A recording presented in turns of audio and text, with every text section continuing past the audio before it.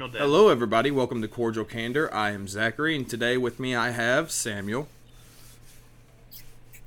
Hello, I'm Sam, and with us also we have Dusty. Sam, I am. Oh, sorry, no, wait, I'm Dusty. Good afternoon, happy Memorial Day weekend, everybody, and it's a beautiful Saturday outside, at least here. I don't know about y'all. Yeah, it's pretty nice outside. It's a little bit too warm for my taste. I'm, colder climate type of person, but it's not about bad. 87 degrees with no clouds here, and it's annoying. Oh my god, that sounds miserable. Sunny and 75. So, how's everybody doing? Everybody hanging in there? We're coming off the lockdown. How's everybody treating that? Zach, I heard you had an interesting experience at Kroger today. What happened there? Man, I had to wait in line to get in, and then everybody's in there, and I had to wait for like 20 minutes just to get to like a register. And of course, me being me, I'm buying like $200 worth of groceries at a time, so just so I don't have to go back in town to see people. Jesus Christ. Yeah, and it was an ordeal. I have to try to spend $80. Golly, I spent 150 earlier this week, but I got some stuff that I don't have to buy all the time. Like I got a bottle of allergy pills and stuff. So that runs my total up a little higher than normal, but I can spend $100 pretty easily. I don't know. I guess I don't eat a whole lot of a variety. I think maybe that's just my problem. I don't buy a whole lot of junk food either, so I don't know if that affects me negatively or positively. Like most of what I buy is pretty much I go straight to the fruits and veggies, pick out some fresh fruits, pick out some fresh veggies, onto the meats, get me some meat. Then from there it's just kind of a crapshoot depending on what else is on the list. Yeah. The reason I hit like $80 was because I bought meat and it's stupid expensive right now. Do you buy groceries for 1 week or 2? I have no idea. I just eat on it as long as I can, and I'll just go when I have to go. I don't really have a schedule for it. I just I do it for like 1 month. If I had to guess, maybe a week and a half or so. Oh, that's for a month? Sheesh. Yeah, but I probably spent like spend $200. $50 or $60 alone on meat just to throw it in the freezer since everything was pretty much barren here. Yeah. Yeah. I haven't had to wait in line to go inside a store yet. Well, I almost had to wait at Walmart, but we left because I didn't want to wait. Well, I haven't had to wait in line to get in a store. I've not had to wear a mask into a store. The only time I've had to wear a mask is at work. Man, Oh, you had to wear them at work? We're supposed to. They're starting that Tuesday for us. We're supposed to, but, I wear one. I like hang it on one ear so I look like I'm a fighter, like a jet fighter pilot. And then anytime an actor. Yeah, exactly. Anytime somebody comes near, I flip it over my other ear. Because if there's nobody within 6 feet of me or whatever, I'm not too worried about it. Yeah, that's the thing. We have to wear masks starting Tuesday, and if we're in a weld cell by ourselves, we're still we're still expected to wear them. And it's just these weld cells are 20 by 12 feet. If there's no one else in there, yeah, I mean, it's silly. I'll wear one, but I understand. I'll wear one within reason. If I'm going into somebody else's office or into a crowded part of the office, I put the mask on. Whatever, it's not a big deal. I'm in there for 45 seconds. I grab what I need and I leave. I'm out. No biggie. Yeah. So it is what it is. But if I'm sitting at my desk and there's nobody around me, I'm not wearing it at the moment. I'll have it ready. I don't blame you. It's an inconvenience, that's for sure. It makes me get lightheaded if I wear it too long, so I usually try to avoid it. But lightheaded and headaches are things that I've heard. Yeah. I don't have that problem typically. Well, that's also because you're probably not wearing a super snug mask. A lot of people. Well, we had N95 masks that I used to wear at work, but we're not allowed to anymore. Why not? Because they donated them to the hospitals. Oh, I mean that's cool, I guess. But are they making you purchase masks to wear at work now? Well, they had some of the medical masks or whatever, and those are some that we are allowed to use, but I'm probably going to take my own in. I haven't decided for sure. But all the ones that we're going to use are flammable, and guess what I do for a living? Welding. So it's just kind of like this doesn't seem like it's going to add up very well. I don't know. Sounds like it could be fun. Out. Yeah, most of us run around with like a respirator or like a panning mask on now. Yeah. Oh, really? Yeah, if I had a rebreather or something, I would totally wear it. That'd be so freaking cool, but they're stupid expensive. They're only like $1,200. Go to a military surplus and see if I can't find a gas mask. I have one. You have a few, I thought. I bought my brother one. There's no military surplus store here in town, and I don't like it. There should be one everywhere. There used to be like 3 or 4. Yeah, there used to be plenty down that way. Because there was one over there by Thompsonberry, and then the other on the way to church. Well, that's a different town. So, typically we like to open up with a Today in History. But today I want to try something a little different. Like, I don't know how well or poorly it'll work out, but hopefully somebody will let me know. So today I wanted to do riddles instead, just because that's something I've always enjoyed. So I've chosen a riddle for Zach and Dusty both. One, I don't think it's going to be stupid hard for either of them. I think they should be able to get it. But if they're able to get it on the spot, perfect. If not, we're going to give them to the end of the podcast to think about it. So Zach, will start with yours. What is black when you buy it, red when you use it, and gray when you throw it out? Charcoal. Okay, so he must have heard that one before, but he got that one pretty well off the bat. But that is correct. No, I just cook a lot. That's a pretty good one. Yeah, I thought it was a pretty neat one. That applies his personality pretty well, I think. So, Dusty, yours I think is going to be a little bit harder, but we'll see how it goes. So, a woman shoots her husband. Then she holds him underwater for 5 minutes. Finally, she hangs him. 5 minutes later, they go out and enjoy a wonderful dinner together. How can this be? He's Rasputin. I mean, I suppose that could work, but that is not the answer to the riddle. Everyone who ever showed you pierogi, shot. Oh, man. That Epic Rap Battles of History, man. I love that. That was so Shout good. out to ERB. If you haven't listened, go listen now, YouTube. Talk about the nostalgia. Is he a vampire? Let's see. He is not a vampire, no.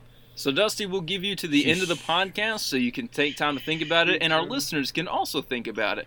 I'm going to trust you guys not to look at, or trust Dusty not to look it up. So then we'll kind of go on to our main topic for the day. So today we're going to try to stick with one thing, and I'm really excited about it. I think it's going to be really cool. So if we're all excited about it, I believe. Well, we better be, because it's freaking dope.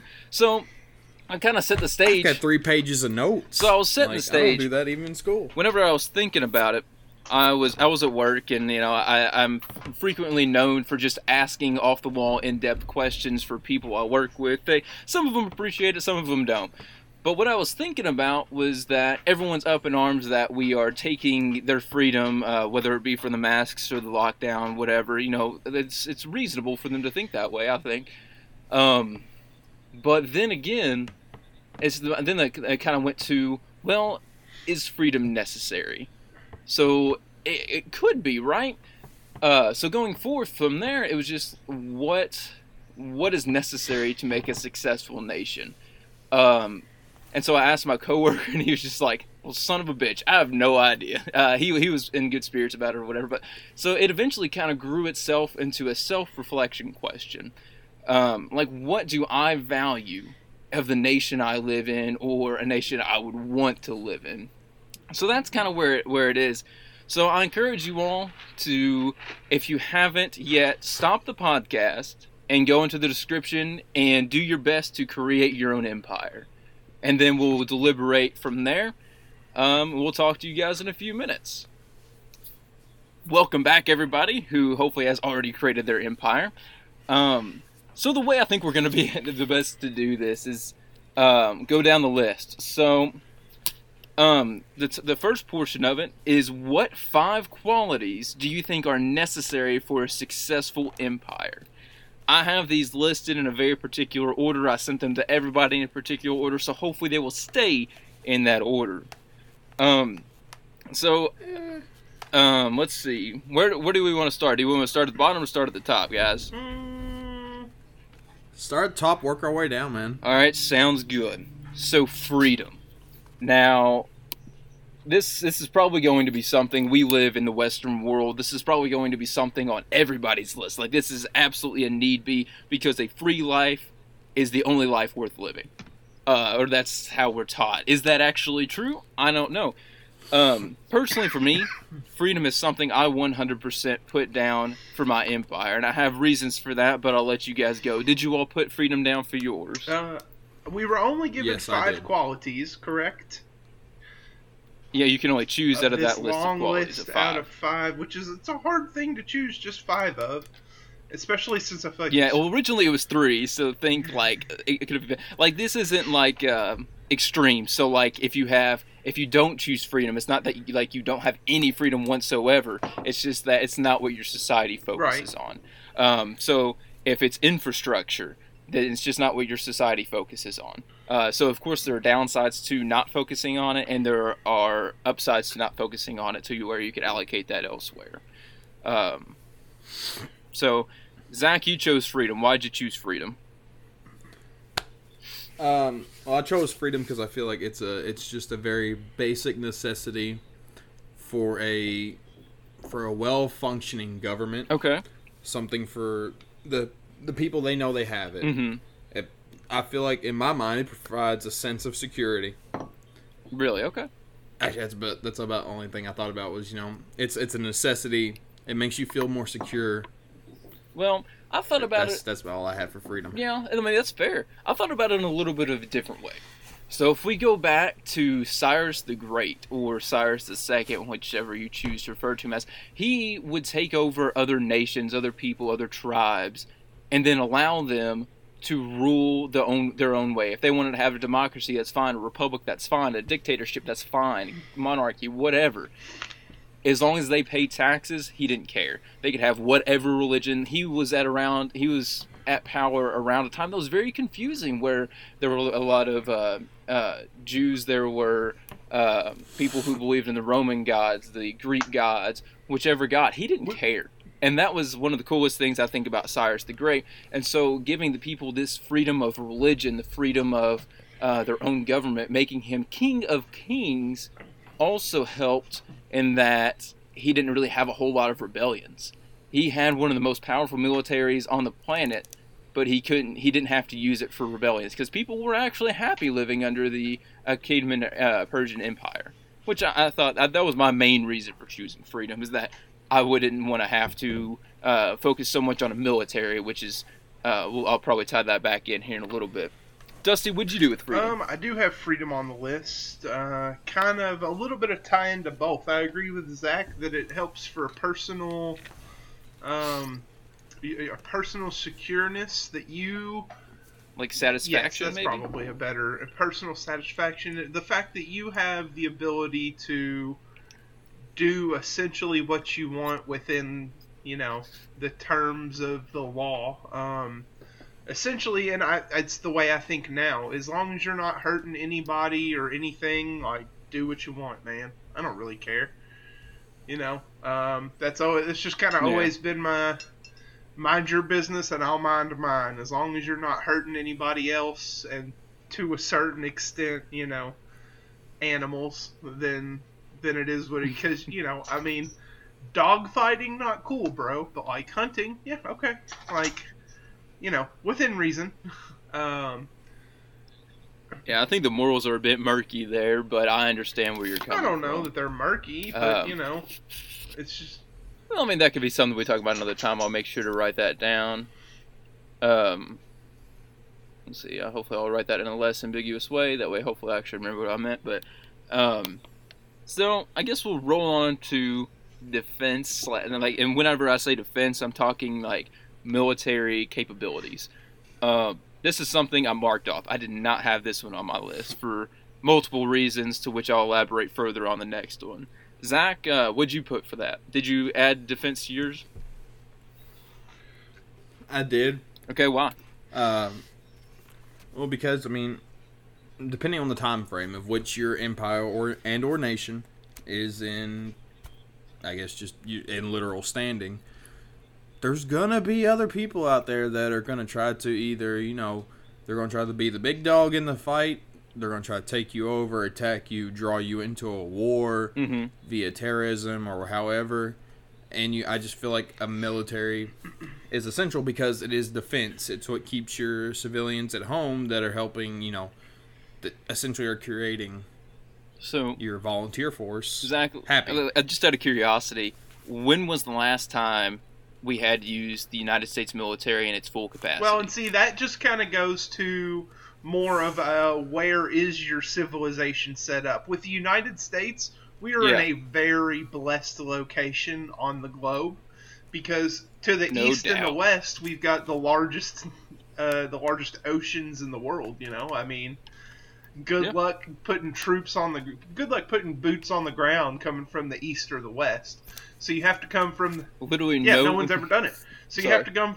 No, literally no nation has the capability to launch a ground invasion of the United States, which is something I was reading about the other day. Was they were going through like war scenarios and stuff, and it just absolutely blew my mind that no one had the civilian or no one had the troop transports. Well, capable. I mean, you could, and it was just if crazy. you came in through the south or the north, but you would have to go through Canada or Mexico, which for most for most purposes are considered allies.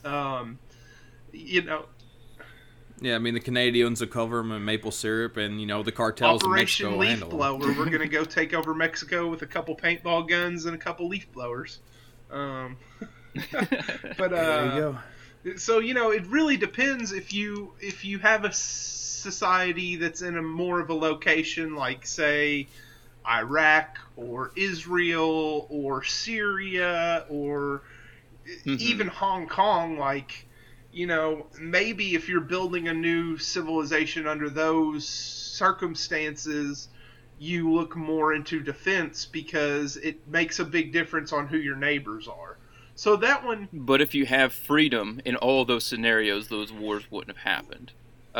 Whenever you talk about freedom, there are really two types of freedom that you really need to consider. There's personal autonomy, meaning that you can make your own decisions, and then there's...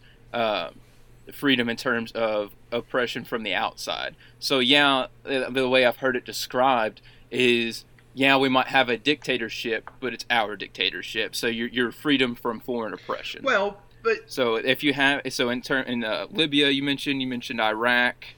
Both of those were because of lack of freedom, whether from an outside power or but within. you can't influence. So if you can't influence outside powers, right? And what Zach says, and another thing on our list here as a spoiler is where did it go? I saw it. Natural resources. So if you are a natural resource rich country, like say for instance, you have a whole bunch of oil, and somebody else decides that they want that oil, then. Defenses may be a defensive power, military force may be something that you put some stock into because, hey, look, there's people over there, and while we're free and cool here, they're wanting what we have. So it really... Well, then I want to point the finger at a country, a very small country called Israel. Right. One of those that does not have a super strong military. Don't get me wrong, it's pretty strong. It's a little less than average probably. But they have an amazing infrastructure, which allows them to move that small army wherever it needs to go. So, assuming you have fantastic infrastructure, you don't need such a large military. You don't need to focus on it so vastly because you're allowed to use that smaller force to maneuver, and protect. But you're talking quality over quantity there, because I think that you could argue that Israel doesn't have by far the largest military in the region. But if you're talking about intensity of training and we send our Navy SEALs there. I mean, we send our badasses over there to learn how to be badasses. Like, some of the best military defense techniques as far as hand-to-hand combat come out of Israel. Krav Maga is a military, like, everyone in the military in Israel knows the, like, Krav Maga, which, if you're unaware, is pretty much everyone in the state of Israel because they have a mandatory service for, is it just the males? It may just be the males, but everyone spends, I believe, I I believe it's believe it's mandatory everybody across the spends board. 2 years in the military there, which is a cool idea, I guess. I can see why you would not want to do that, but I can see the benefits. Oh, no doubt. Good luck taking them Yeah, out. I mean, really, because now you've got, not only do you have a standing military force, but you have, you've got a reserves that is essentially everyone over the age of 22 who has been formally trained at some point to handle a weapon, military tactics, and essentially just how to kick ass if need be. You know, which is interesting, but I think that kind of goes back to the history Israel has with their power struggle with the Gaza Strip. So military is one of those things that you don't have to have on your list, and I can see how you don't have it on your list, and it's on my short list. I took this long list and I shortened it to like 7 or 8, and then I kind of picked my 5 from there, you know. And it made the short list, and then I have a note, like a little asterisk out next to it, like, depends on your neighbors and stuff, depends on your location, you know. Yeah. Are you in a position where you may need to, you know, dig trenches and hold the fort, or are you in a superior position of geography where good luck taking the hill, come and get me? So... Come take. What is it? Morana Abe? I don't remember what it is, but yeah, it's something like that. It's put down your weapons. Well, come take them. Yeah. So yeah, defense. I kind of like you mentioned. I didn't really put that much thought into I want a military, but I don't want it to be the focus of my society. So the next two, I'm going to go ahead and lump together: infrastructure and diplomacy. These are two that I also opted in for. They kind of take the place of the military, I think, with a larger infrastructure that, of course, helps, like, you can maneuver a small military force all around your borders to help defend, or, I suppose, invade if you need to. Kind of like the Romans, they kept getting roped into, taking over more and more countries till they eventually became a world superpower. That's a theory. I'm not sure I totally buy into that, but it's an interesting one nonetheless. You can look at Germany in World War I, the way that they were able to manipulate their troops through their own borders via the railways so much more quickly than anyone else because of their superior infrastructure. And that was a focus on their military effort, is that, okay, hey, now look, we took all these railways in other countries too and connected them, so now if we need to move tanks from the east side to the west side, bam, put them on the rail and let's go. And even, no doubt. And another thing that I was going to say, and even in the United States, we've got the interstate system that they put in for that purpose as well, to move troops and more quickly, and to evacuate people from cities, and to serve as emergency landing strips. Yeah, that indeed. How crazy is that? Someone landed a jumbo jet on the highway. I don't know. I think it's interesting. Be sweet, wouldn't it? Another thing. All right, I think it would scare me to death if I were on the plane, but seeing it would be kind of cool.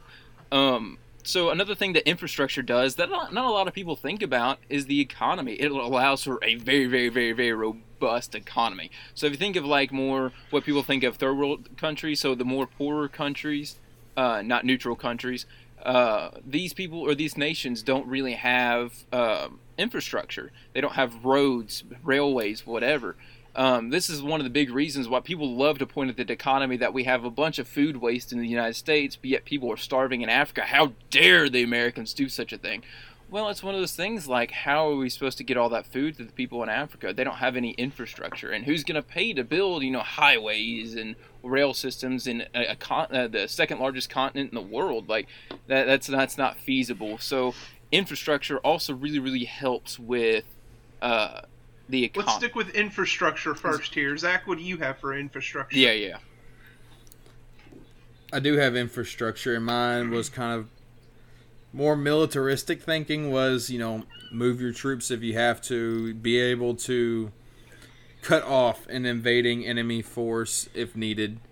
But also at the same time, like Sam said, to boost the economy, because, if you're you have one specific region of your country that grows phenomenal crops, then you have the ability to move them to market and to other areas of your region or other areas of your country rather fast. I have infrastructure as well, and it almost seems like my thinking was a little different than your guys's, so that's a little cool. I was thinking more along the lines that even in the United States now, our infrastructure has fallen a little bit. I mean, it's still superior to most countries, but we don't have very many cross-country bullet trains and things like that like they do in other countries, where you can get on from city to city from a train to train and, travel across like that. But also things like fiber optic internet. Something that they're slowly trying to roll out, or they're trying to roll it out really as quickly as they can, because if you can offer that in an area that it's not offered, you're going to get a lot of business just based off the fact that you have it, right? You roll out the new product, you're the first to market with a new product, you gain business because you're the only one to market. And that's a thing. Yep. I think that's an issue that we don't really think about a lot, especially people on the east and west coasts, because they live in places that are more populated, more heavily populated, as opposed to places, I would say dense, more densely populated. Calling them dense is probably kind of rude. Sorry. But it's easy to put fiber. I don't say easy. Air quotes easy. It's easier to put something like fiber optics in an area where you have millions of people living. It's inconvenient because you shut down sidewalks or roads for a little bit, but it's somewhat easy to do, and you can service a lot of people quickly and pretty easily. But there are places in the United States that still don't have, and I didn't realize how heavy it was in my area until we started looking at homes.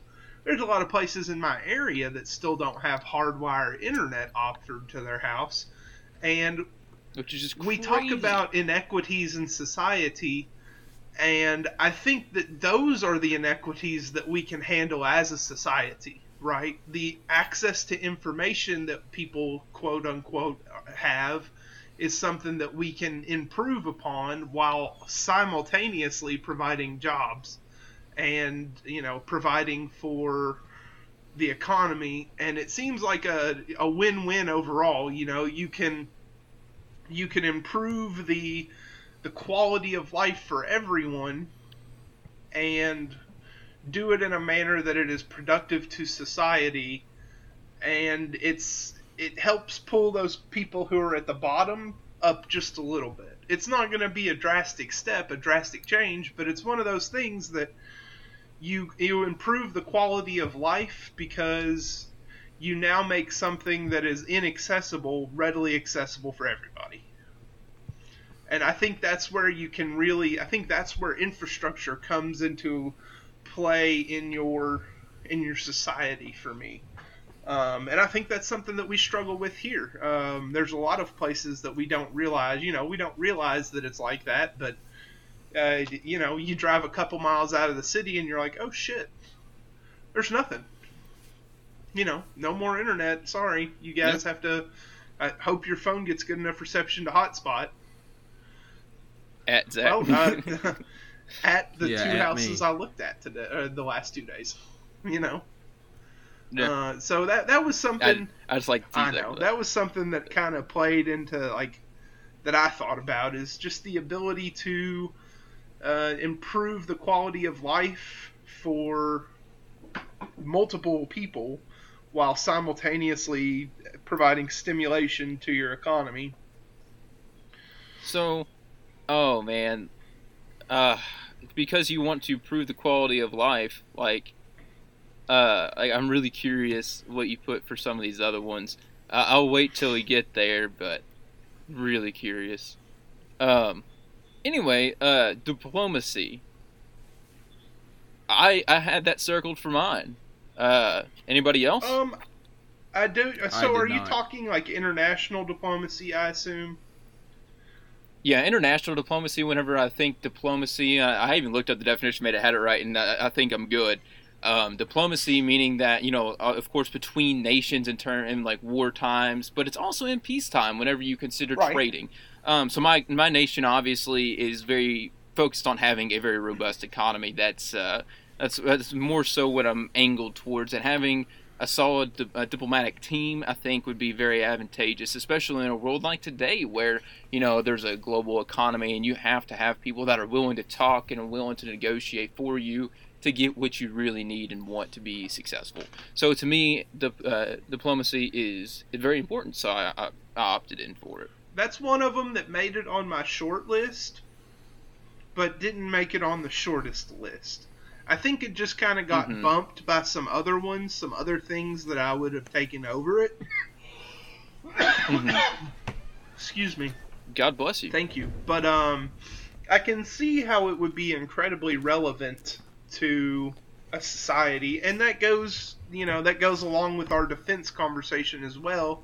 Depends on your neighbors. If your neighbors are more friendly and willing to diplomize,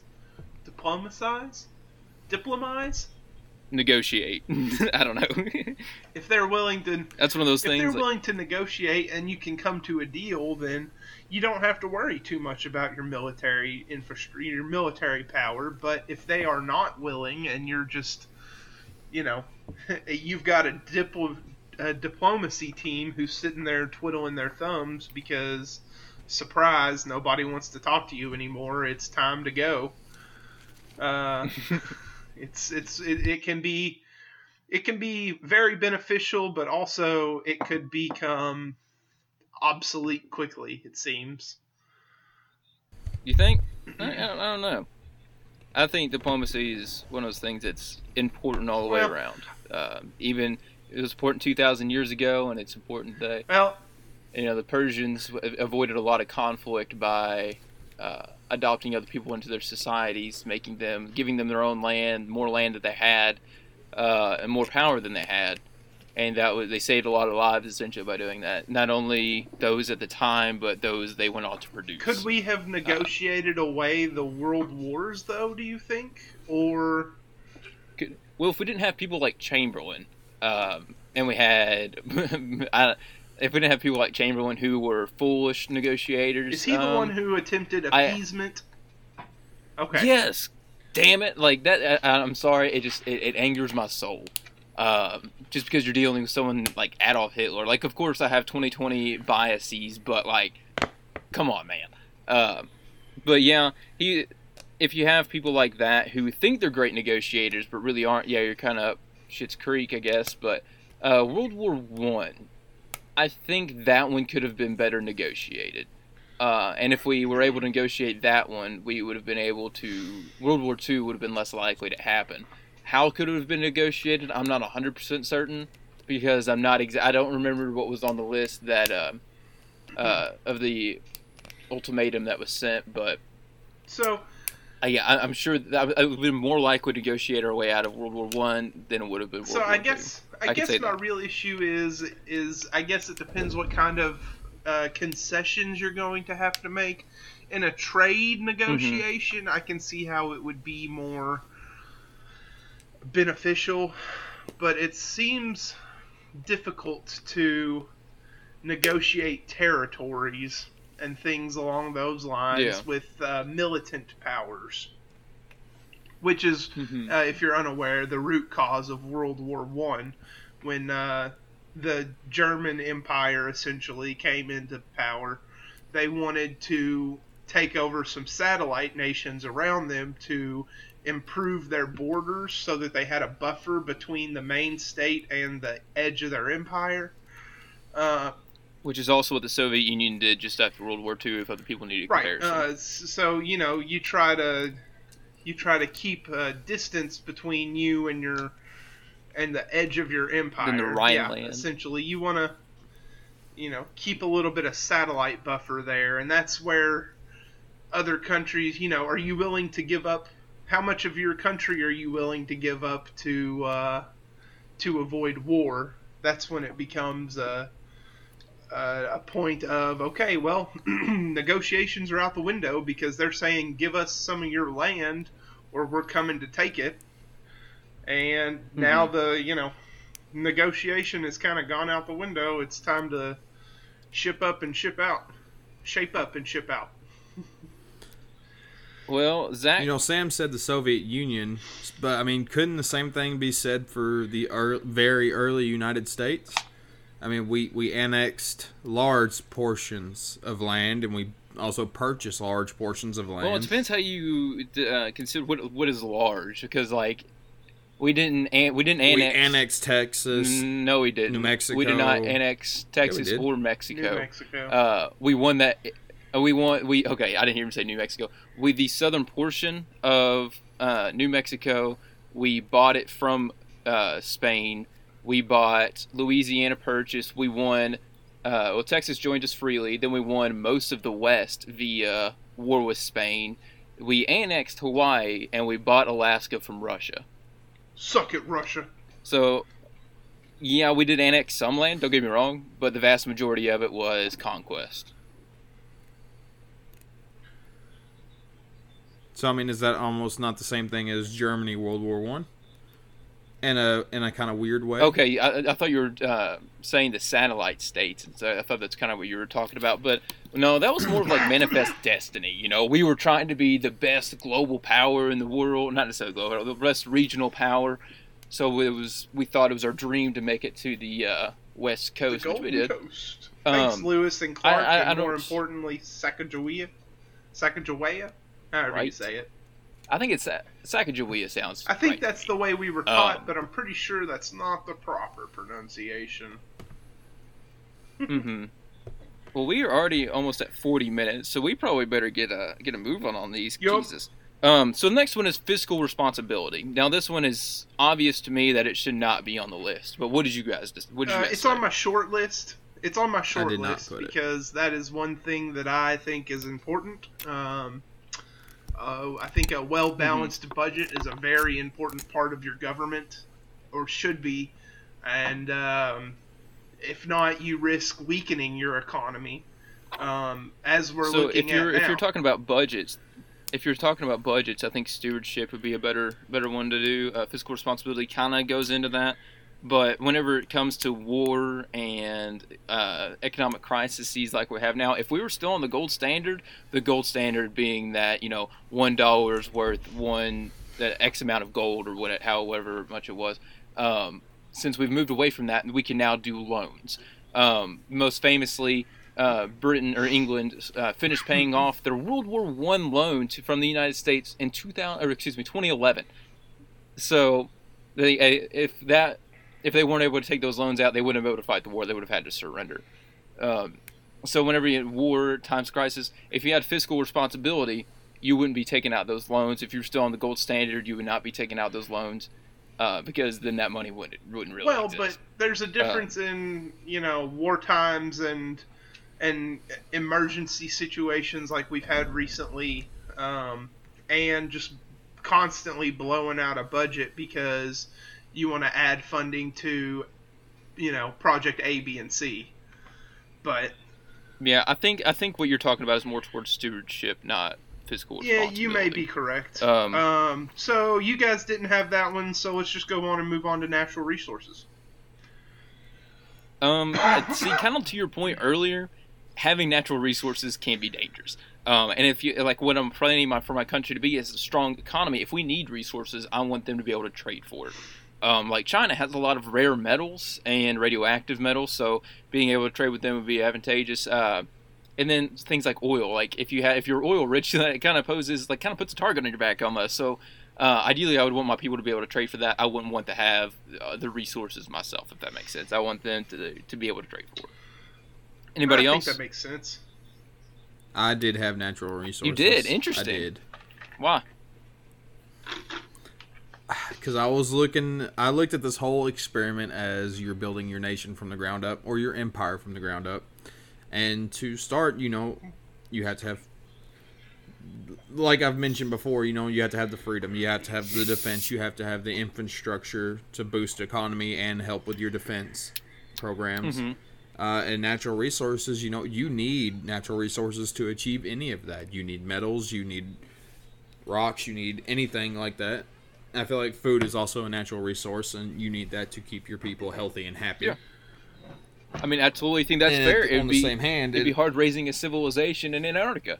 There's a reason why Antarctica didn't rise to become the colonial empire, So, I mean, that totally makes sense. If it did. Maybe climate should be on here, too. Maybe. But, yeah.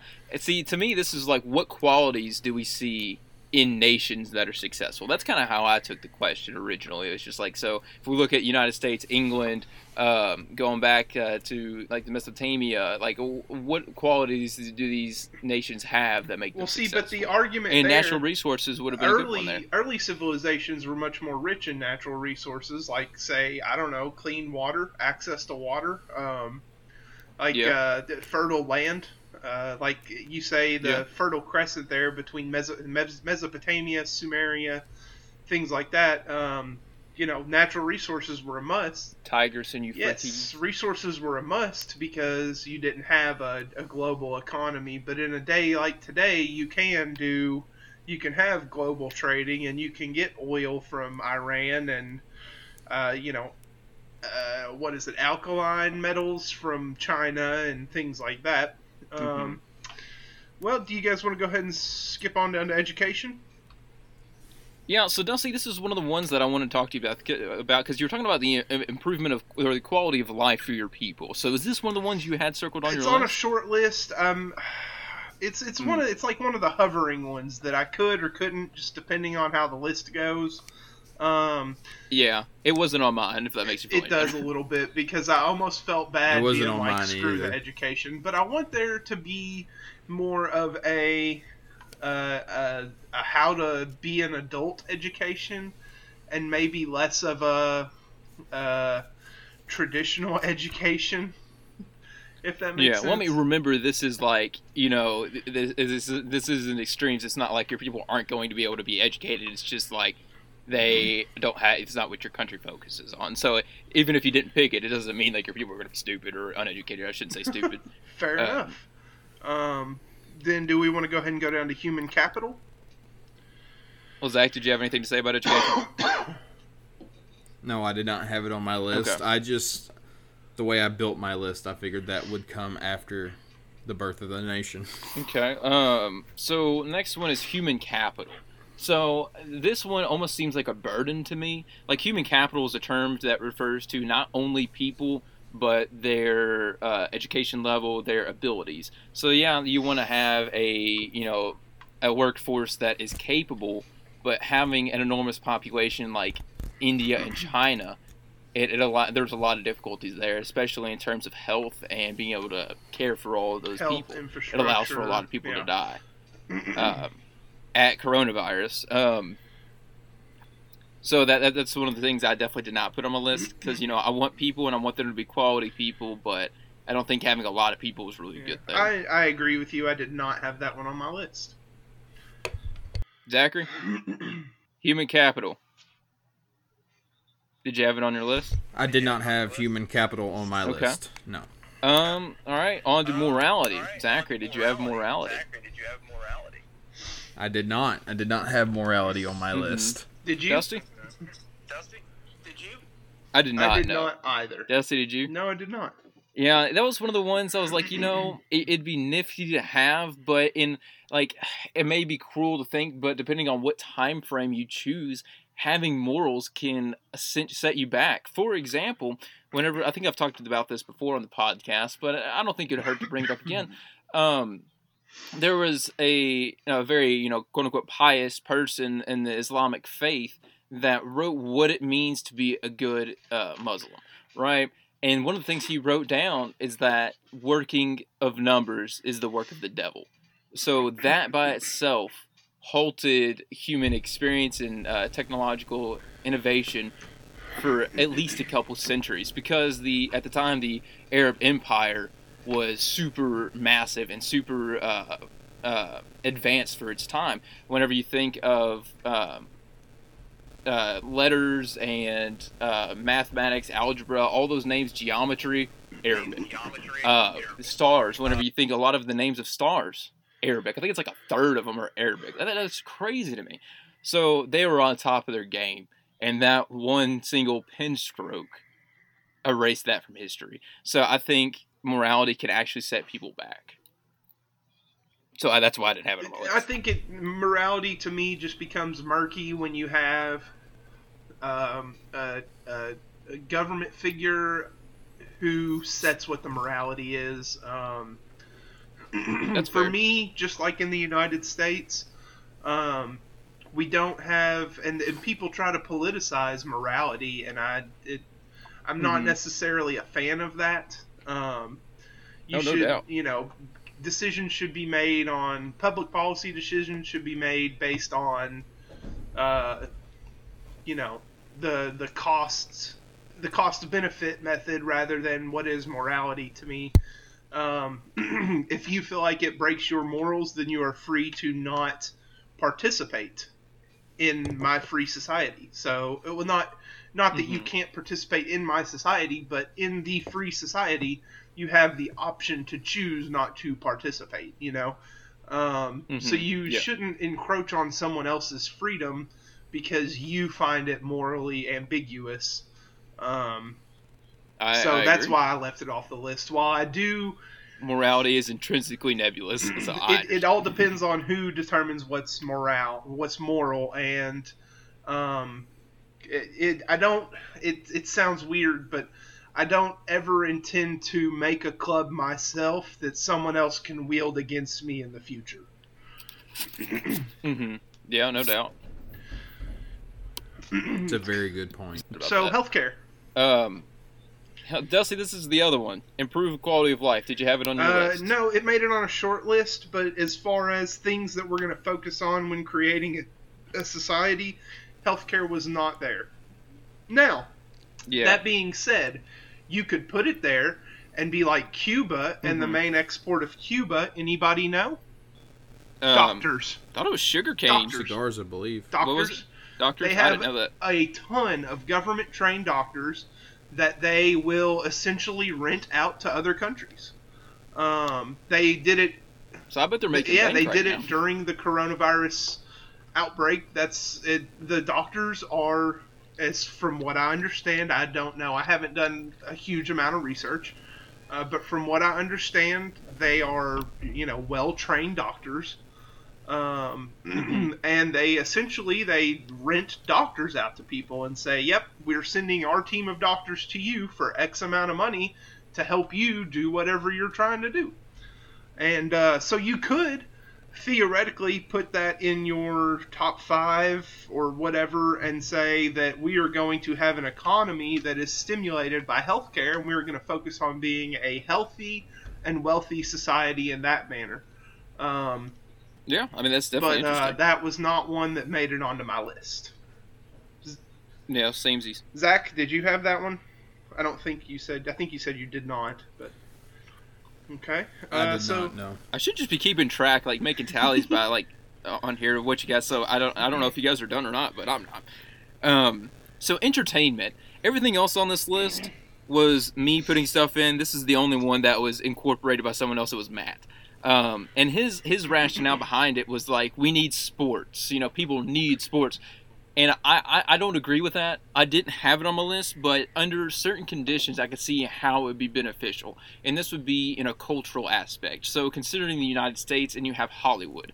Hollywood is massively, is a massive cultural influence around the world.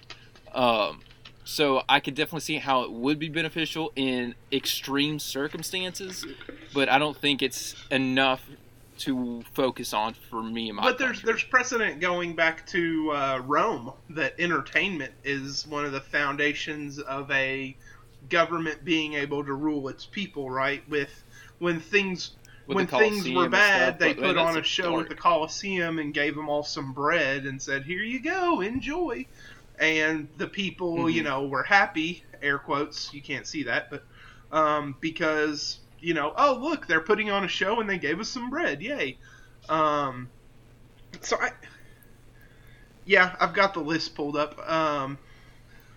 So I could see how you could make an argument for it, but it did not make it onto my list. But I did not even really think about a cultural outreach like you put into it, where you have, I mean, Hollywood and even our music entertainment. We have globalization, global reach through entertainment, and that's been a real. I mean, I think it's been a real. It previously was a real portion of strength. So for successful the that they named the second greatest movie manufacturer after it, so Bollywood. Which, I don't know, I think that's pretty interesting. Did Zach go on this one? I did. I just said I did not add this to my list because I didn't see it as necessary in the actual founding of a society. Do you have any other elaborations? I'm just curious. Like, you can say no. That's totally I understand. fine. Like, no, I just feel bad. I'm just trying to get my thoughts straight. No, like, I don't feel that sports is, like, I understand it's necessary as a pastime. It also helps keep people healthy in downtime, and it's something to just, appease idle thoughts, keep you busy, keep you distracted from whatever's going on. But I did not see it as a necessary entity for starting a society and building, something great. Yeah, okay. I figured, that's something you work on later down the road. So, I guess we'll roll right into the next one. Zach, what do you think about justice? I did actually have that on my list. Really? Interesting. So, whenever you think justice, are you thinking justice between people, like, or are you talking about, like, justice, like, how do you define justice? I guess we can go from there. Because the way the United States has justice now, it's more just punishment, not justice. So, although you could argue that is a quality of justice, but what do you think? I took justice as being wronged and trying to make it right. Okay. Therefore, if someone stole from you, then, you find a way to settle that as calmly and, peacefully as possible. So are you talking like eye for an eye? Or are you talking more so like they stole me, so I'm going to kidnap their dog? If they stole something, they pay you back for it as they can. Hammer Robbie, Hammer Robbie, Hammer Robbie, Hammer Robbie, Hammer Robbie, Hammer Robbie, Hammer Robbie. I'm just gonna like if if they stole something from you, then All right, steal something back. Take it to the court or however it may work. Then they just pay you back either through labor or actual monetary funds. Yeah, or in the case of murder, then See, murder's a hard one. Like, because do you lock them up? Do you murder them in turn? Because whoever the executioner is, he then also should be murdered. So then it just kind of goes down the line, like, how many people have to die?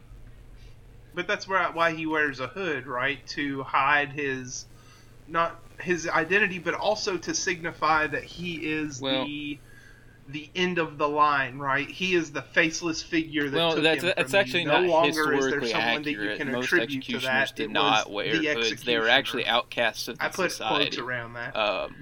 Which is something I found interesting. They're outcasts of the society to where executioners, their children, could only even better have relations with other executioners' children. So like they kind of became this almost elite outcast of the population.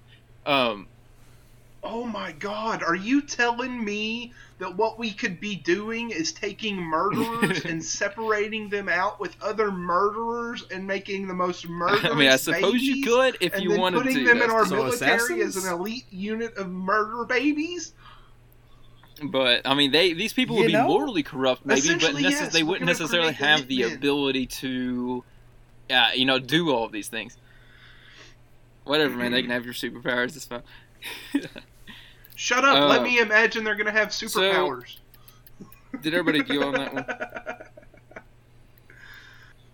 I did not, but it made my short list. It didn't make the long list. It was one of those things that I really wanted to put it on there, but it didn't meet as many other important aspects to me. I do think that it is important to have a system that is of some kind of justice system. That way, I think that a justice system a centralized justice system can cut down on the Hammurabic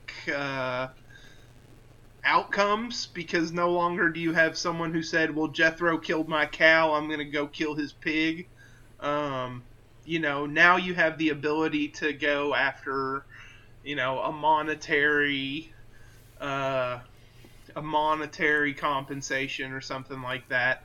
I think it sounds weird. It cuts down on crime, even though intrinsically it increases crime. It's a real mind boggler. Intrinsically it increases crime, but that's because anytime you make something illegal, all instances of that are now crimes where they were not before. So yes, if you make a drug illegal, there are going to be more cases of people breaking the law using that drug, but that's because it wasn't previously against the law. It's a real mind fuck. It's a real mind boggle. But I think in turn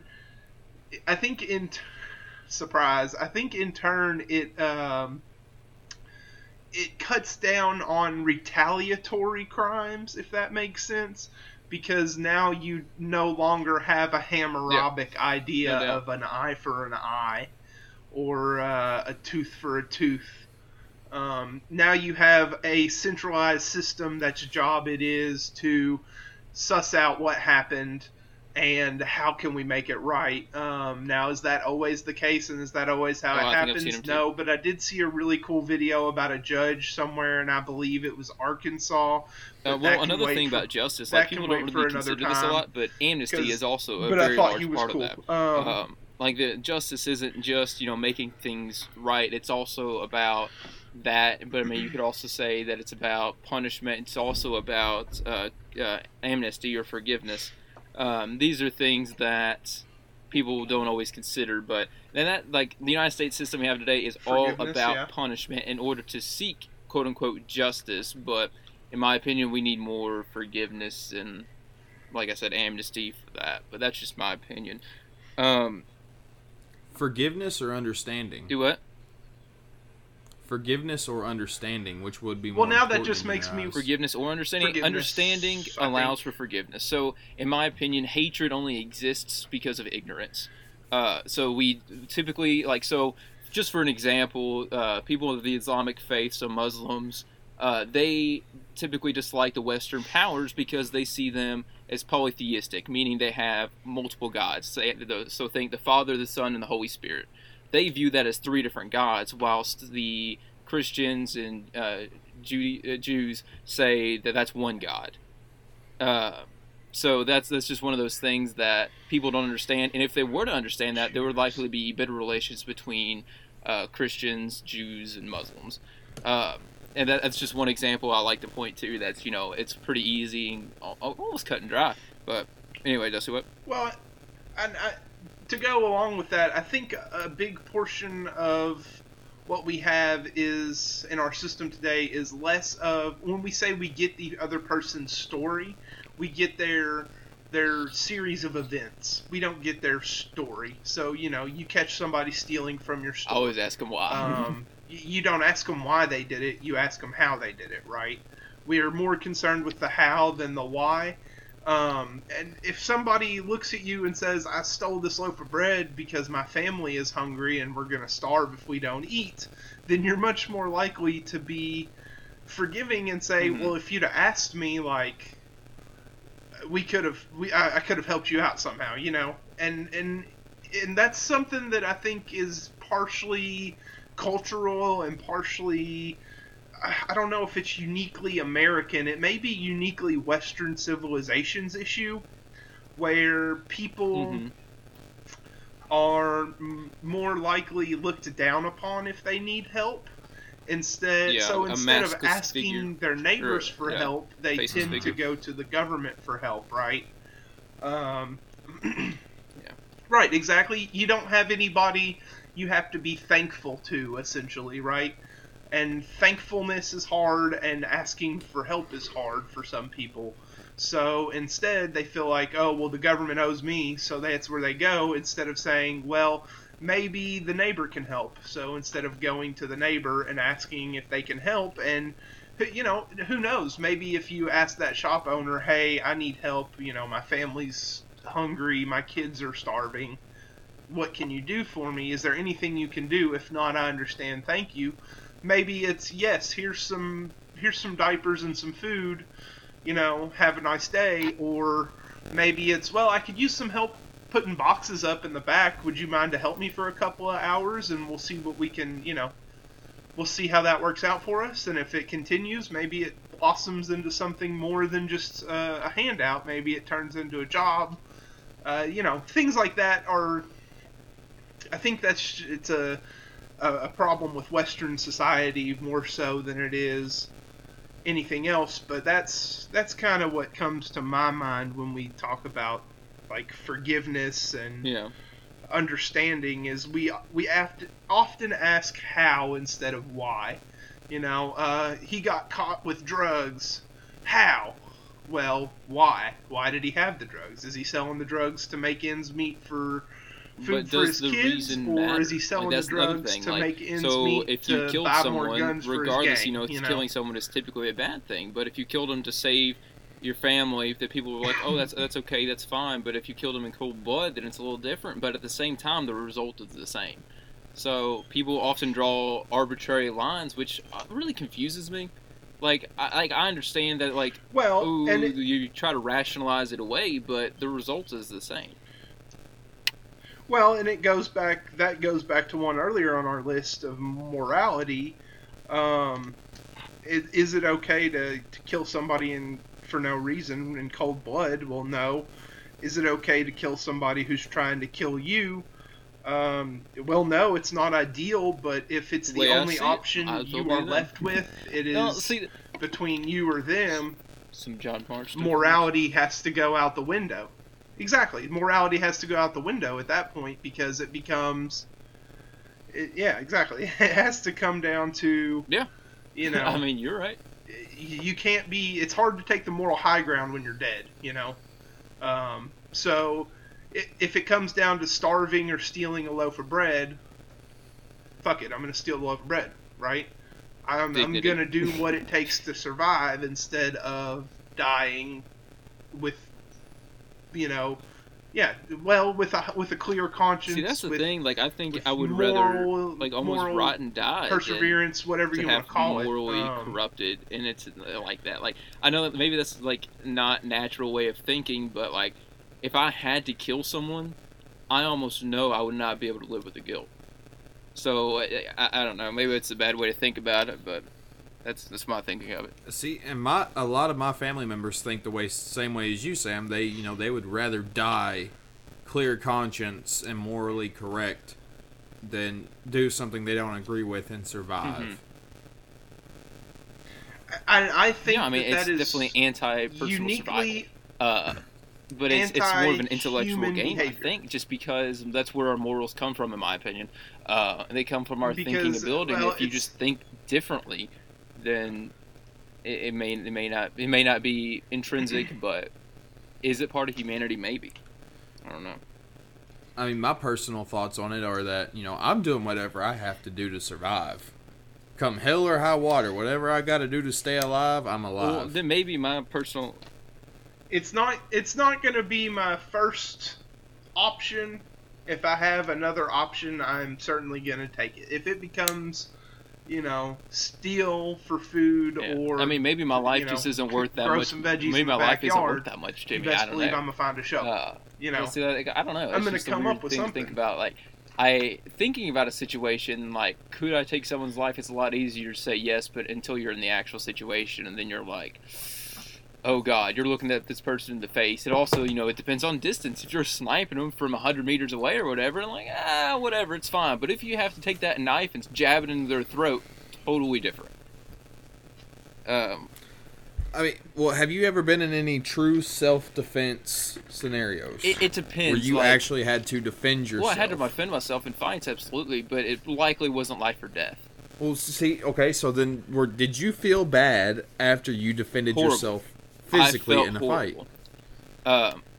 Like the main fight I always think about was one in high school middle school, in 8th grade, where this kid punched me once and I beat the living crap out of him. I felt horrible after the fact. Like I don't want to say, like I guess that would be correct to say I regretted it, just because I made him because of how I perceived it making him feel and him looked upon. Was it the right call? Probably, but I still felt bad about it.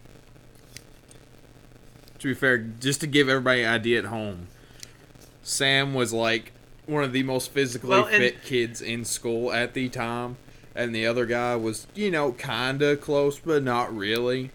He was a football guy too, so that brought him down even more after getting his ass whooped by Sam. So, do you really think that it changes because people's he was one of the perception of bullies in him, school. or does it change one their of the, perception of you? Connotations of being a football player is that you're kind of a jerk, and he was. At least at the time. I don't know him today. But he was kind of the bully of the school. So most people were like, "Hell yeah, Sam, good job!" And like that was like the weirdest, most popular I've ever been in my life, and it felt good, but I kind of hated it. I didn't like everybody looking at me. It was kind of weird, but yeah, I mean, it definitely changed the way people looked at me. I wasn't just the silent nerd kid as much anymore. But I mean, but most of the time, people looked on it in a positive light, except for my teachers. Yeah, but fuck them. Yeah. Yeah, the authority never looks good on people challenging power. Yeah. Oh, creativity. So, do you guys this want is to move one on that to had creativity? circled multiple times. Like, yes, absolutely. And that if you know me, that probably does not surprise you one bit that I want my people to invent and innovate. I want to be the technological superpower of the world. I want to be exporting our technology around the world, whether that's tanks, ARs, phones, whatever it may be. I want my people to be on top of that. Anybody else? I did not put down creativity because, again, I just figured it's something Zach, my what'd country you could have? worry about after the fact that we were established.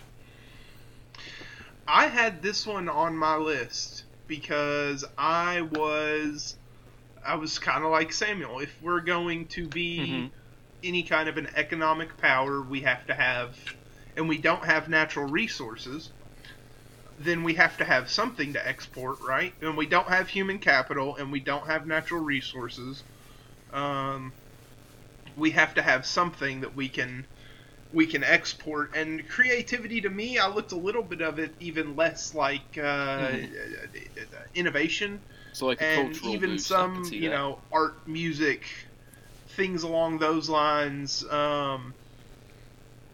Very Renaissance. A cultural thing as well as a technological boost. Place exactly, actually, very Renaissance-esque. Where we can be the art capital, we can be the technology capital, have something that we have to offer to other people, and I think it also like opens if you up had your the door a Louvre, little bit for is that how you say that? tourism with things. I mean, look at Europe. Exactly, people go to Europe. Yes, that is correct. People go to Europe to see St. Peter's Basilica. They go to see the Louvre. I'm not sure there's anybody on Earth outside all of these North Korea that has not heard of the Mona pieces Lisa. of art.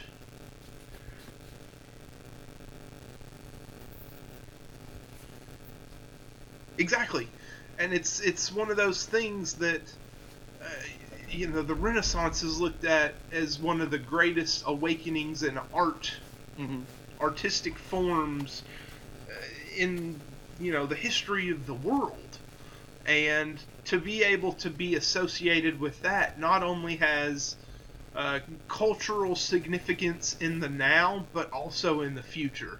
It's something that they will teach forevermore, and to be at the cusp of that seems incredibly beneficial to your society, as well as the economic advantages it can give you with exports and possible That's a very revenue good from point that I did not tourism think about in the at all, future. but it makes amazing sense. Jeez, Zachary.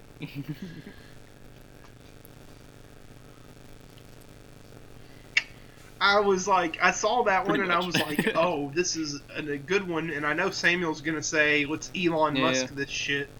But how can I change it a little bit from his Maybe answer? I'm too predictable. I don't know. But Also, what do you think about moving him to Texas, possibly in moving terms his of taxes, headquarters it would to save him a Texas? lot, but moving would hurt his production so much and it would cost them a pretty penny to move there. I think the estimates were like 1.8 billion or million. Sorry, not billion. 1.8 million to move there.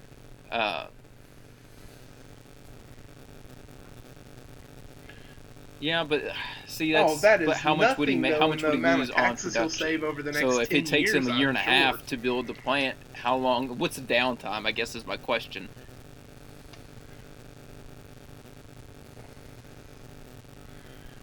Well, but he's not talking shutting down a factory to move the whole factory. He's talking building a new factory and moving the headquarters. See, that's how I understood. He's not going to shut down the California factory like, oh my God, tomorrow to try and move it to Texas. Do that. But no, hearing it that way makes a lot more sense.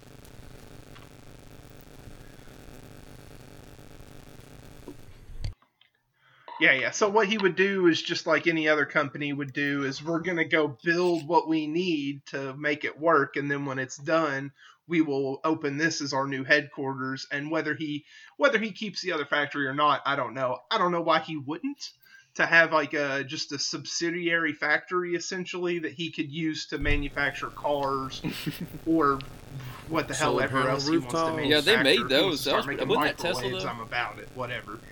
But we're talking about Tesla. I couldn't remember if it was Tesla or SpaceX that did it, but one of the two was probably not both.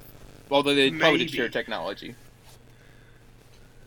The downsides of solar panel. Can you explain I do not to me see a the downside, downsides and that's of what those? makes me nervous. Having to clean them. And that as much as well, you would I mean, if dust and other particulates builds up either on or really inside of them, the right? cells, I mean, then yeah, well, then they're not dead. sealed, and that's really not good.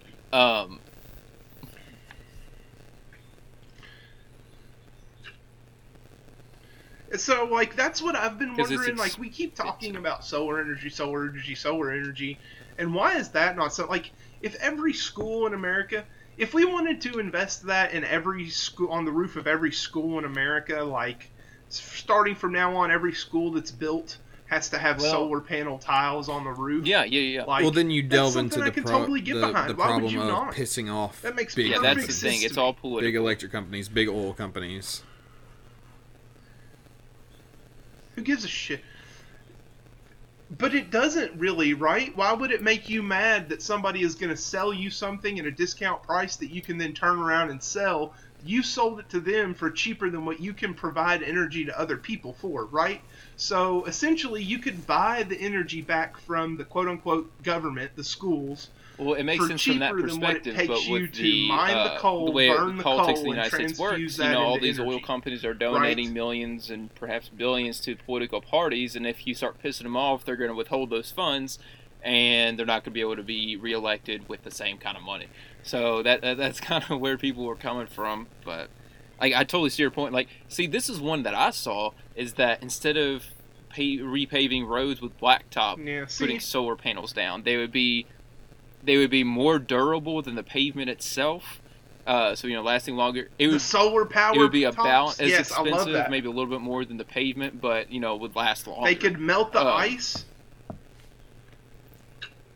Mm-hmm.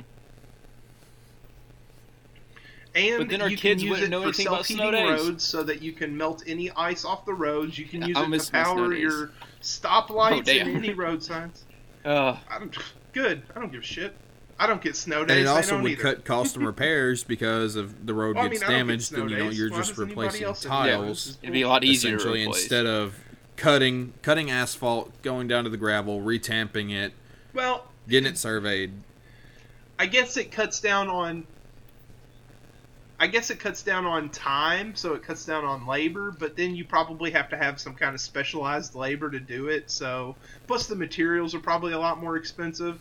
So I don't know if it really would it save you that much money in the long run? I mean, it would save you money on the energy you can invest. It would back save into money in the long run because I don't know the financials of it. You would need specialized technicians, but use the money you're making to retrain them.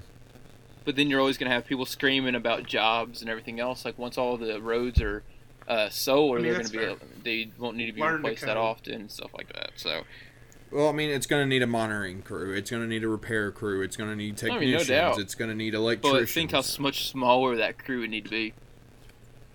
Anyway, getting on to the last quality. stewardship. Now, Dusty, whenever you were talking about budget, I think this is what you were kind of referring to. So stewardship, just in a Stewardship. general concept, is supposed to be like responsible planning and the accurate or the most advantageous management of your own resources. Now, I personally think that in itself is super valuable, being able to create a budget when possible. That way, in wartime, peacetime, whatever, that way, you're able to war or you're able to recover your economy from issues like if you have COVID-19, whatever. You have the ability to do that, but then also in times of peace and stuff, you're able to create a budget and be safe and have accurate resources to go around, stuff like that. So I think stewardship is absolutely a necessity. What do you guys think? I agree for pretty much all the reasons you stated. I mean, good leadership is it's a staple in any group of people that you're trying to bring together, right? This one, no. What do you think, Zach? Did you have this one? No, I mean literally my five. Oh, were just you're to give the have people at home a chaos recap. all the The time, five aren't you? qualities I chose were freedom, defense, infrastructure, justice, and natural resources.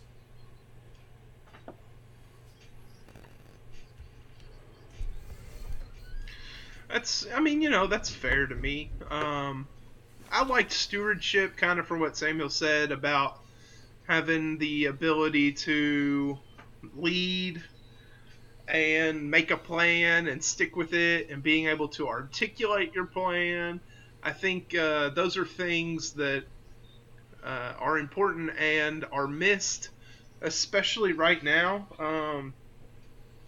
We don't necessarily have the greatest stewardship right now in the country, and it's not necessarily that everything is bad. It's just that it's a mixed message a lot of times, and that creates confusion.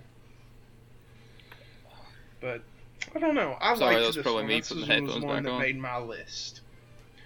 I was getting a lot of feedback from somebody. So did you guys finish up on stewardship? Oh, that's probably what it was then. I had a party, sorry. So, Okay, so these are... Yep. What? So explain to me your so masculine, or feminine, individualism, collectivism. That kind of is all Question. together. So, like, if you're a masculine society, you're very, very, very, very likely going to be individualistic. There are probably an outlier once throughout history, but for the vast majority of the time, they're going to match up pretty well. Inversely, feminine collectivism.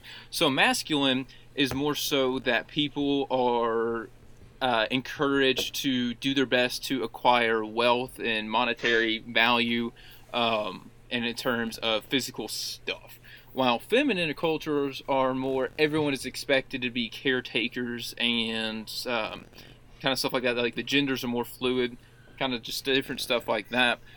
Individualism, of course, is, you're more worried about yourself than everyone else around you. Your rights are seemingly more important than everybody else's, while collectivism, is more so, everybody matters. So if we needed to point to countries, the United States would definitely be masculine and individualistic, while Japan would be more feminine and collectivistic, or whatever. So hopefully that makes sense. For this one, I chose masculine and individualism because, I think it adds a lot of motivations to people. Especially in the United States, we can definitely see that. Then 250 years became a superpower or whatever. While Japan, they did become a superpower fairly quickly. They were very overzealous. Yeah, messed with the wrong few, to be honest with you, but whatever. They messed with the wrong one.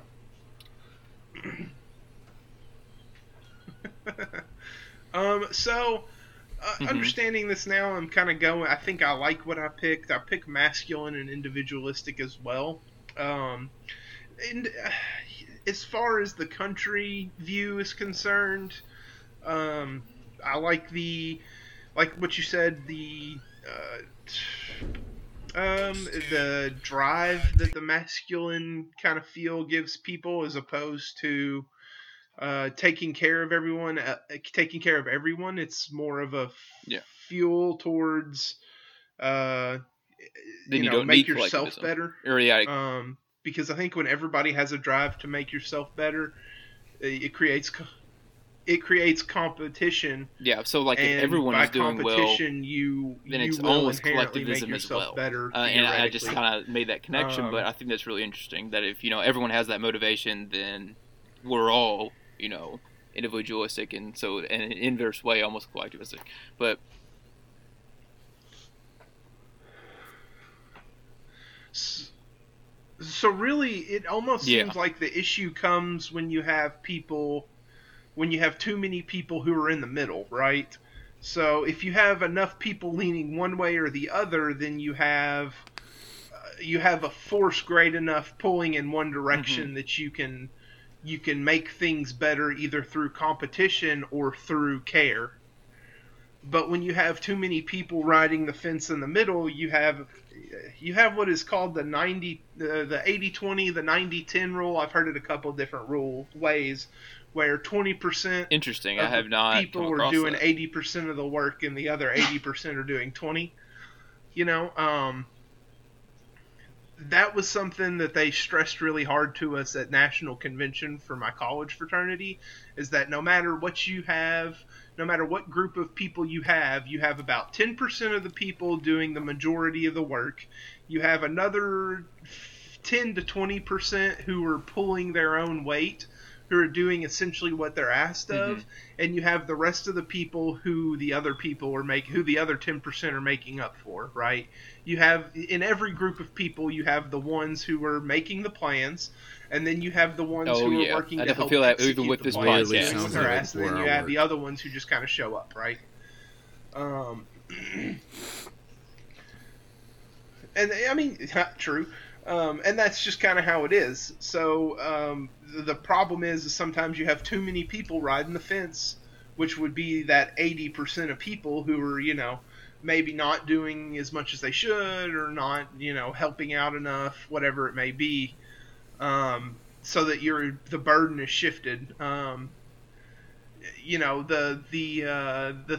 saying we had was carry your brother's weight. If they couldn't, for lack of better, if they couldn't pick up their slack, pick it up for them, help them out. That's your brother, help them out.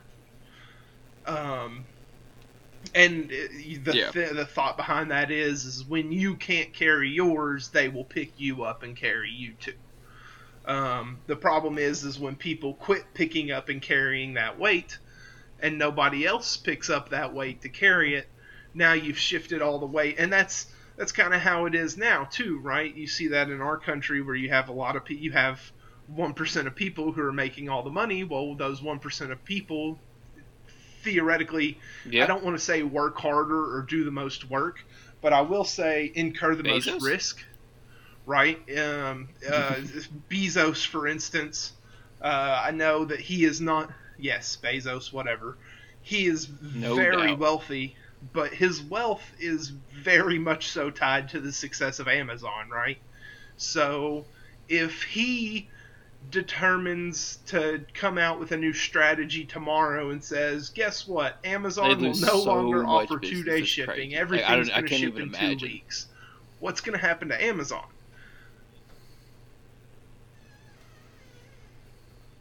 Exactly.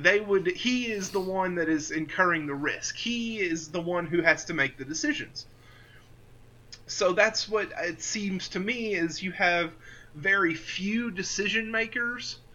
So the fact that those people are the very few who make the decisions, they're the ones who carry the burden of the risk for what is society, the economy, whatever. They have the most power, they have the most money, and people despise them for that. But instead of putting themselves in a position to be able to make the choices, i.e. starting a small business or getting into politics or anything, just even getting involved in politics where you now start going to your town halls, someone's going to find someone that you allegedly raped 80 years ago, so that you have some influence. That's a new political strategy. It's very interesting. Well, that's how it works, right? Yeah. Uh-huh. It's no longer about the ideas, it's about the character of the person who presents the ideas. And I don't know that that's new. I think that that's Exactly. something that people have been using for decades, but I think it's now the forefront instead of a second thought. You can if by that logic you can make the argument that why should we listen to Martin Luther King Jr.? He was a terrible person. For those of you that don't know, on record he was constantly having affairs with his wives and is accused of raping someone or multiple someones. But does that make his message any less important, right? But that's kind of why it makes Gandhi so impressive, because he was not only do as I say, but do as I do, which is such a rare thing anymore. But so that's kind of where I'm standing on this. I think masculine and individualistic, for me, is the way I would want to go. Although I do want there to be some collectivism within the family unit, obviously. To me, like I always say that I want my government to be I want my government to be free market, and I want my family units to be socialistic. I want my small communities to be socialistic. I want everybody to be able to work together to improve their situation as a unit. Do you want to know who the first person to implement But I don't ideas want the like government to be the one who has to make that decision Genghis for Khan. He killed 40 million people, which sounds like a huge number today, but that was like 3% of the population of the world at the time. Or maybe it was higher, I don't remember for sure, but it was something crazy. But he was the first person to organize his military, his soldiers, into small collective groups. That way they would care about one another and be much more likely to fight together and to fight well together and for one another. And that was one of the first ideas that he put forth. And now, today, we have smaller squadrons of military personnel. We have neighborhoods, stuff like that. Kind of like what you were saying. Mm-hmm. Exactly. Just because somebody's not necessarily the most upstanding person doesn't mean they can't have good ideas. The German chancellor in World War I... you're talking about Bismarck, I believe, and his idea of infrastructure and how to move he may have been alive, but he wasn't in power during World War I. He was the first chancellor of Germany, and he allowed Germany to make it to World War I. Whenever World War I occurred, they kind of went away from the Bismarckian ideals. It was Kaiser Wilhelm II. Kaiser Wilhelm. Kaiser Wilhelm is who I want to... Yeah.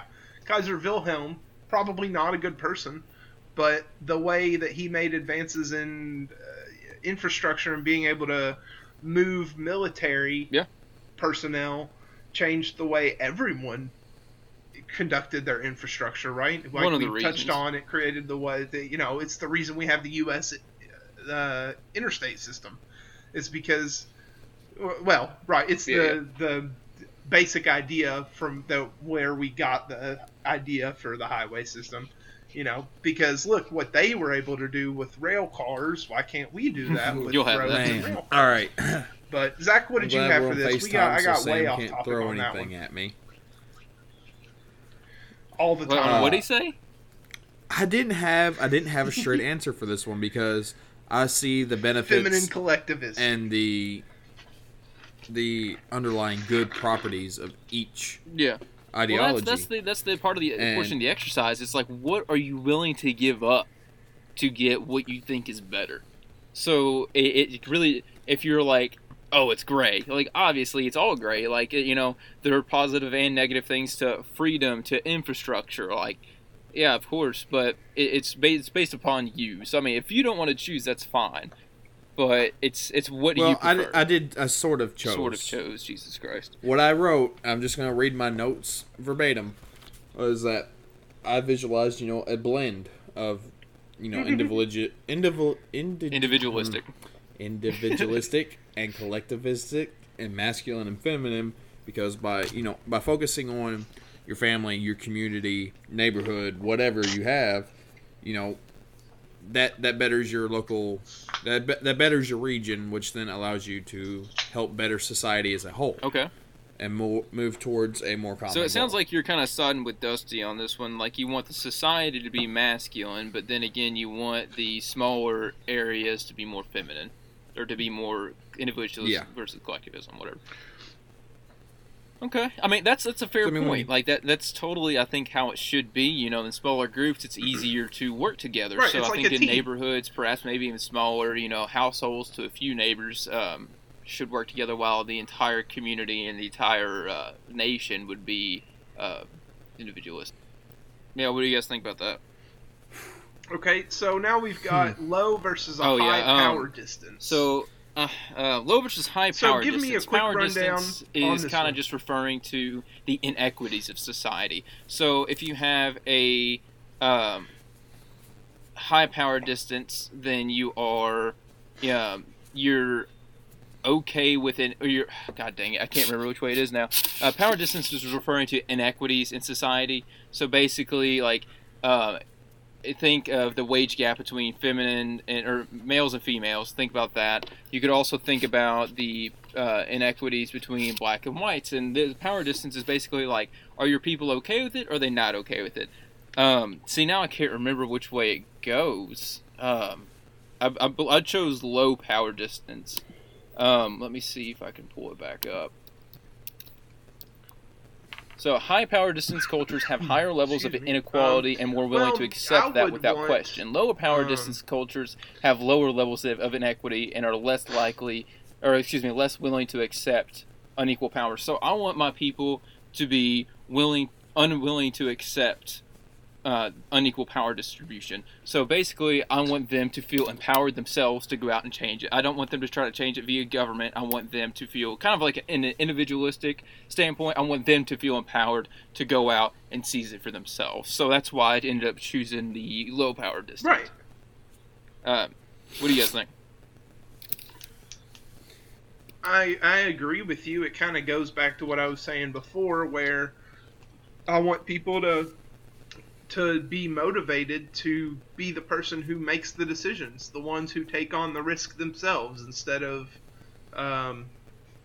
deferring to somebody else. So I think I would go for a low power distance. And what I feel is that I went with low power distance because if everyone feels that what they are doing and how they contribute to society is appreciated, then, eventually they're going to be like, all right, you know what? They like this. How can I make it better? How can I do this faster? How can I make it, more profitable at the same time? Cutting labor. So it sounds like Zach costs. is pretty much in the same thought path. I like that. It's kind of cool that we all kind of came. Hang on. Sorry. I thought you were done. No, like that way, when they feel appreciated and, everybody begins to work together, they focus on, bettering their community, and then they move towards the betterment of society with that, and by that, like technology, education, general intelligence, infrastructure, marketing, things like that. That's the way I looked at it. Okay. So yeah. Ooh, so we've now have low Pretty versus much, high uncertainty avoidance. So that sounds like risk aversion, right? Is that kind of I want people to have a low risk avoidance. Honestly, as far as it goes to, when it comes to trying to better themselves, it's hard to improve upon your situation without coming outside of your comfort zone a lot of times. And I feel like a lot of people get stuck in their comfort zones and they stay there. There's a reason it's called the comfort zone. It's because it's where you're comfortable. And it's hard for people to step outside of it. And I want that to be something that I think people should try to do that more frequently. Try something new. Try to learn a new language that you're not. It's impossible to succeed without failure somewhere along the way, right? You have to be bad at something before you can be great at it. Like I disagree. You just don't, there's nothing in the world that you can pick up and automatically be an expert at immediately. You have to be Well, he said nothing, and I mean that's something. I mean, perhaps intangible, but those are innate. A learned activity. But Something you know, past basic human function, I think, is what. I mean, yeah, but there's assumptions there.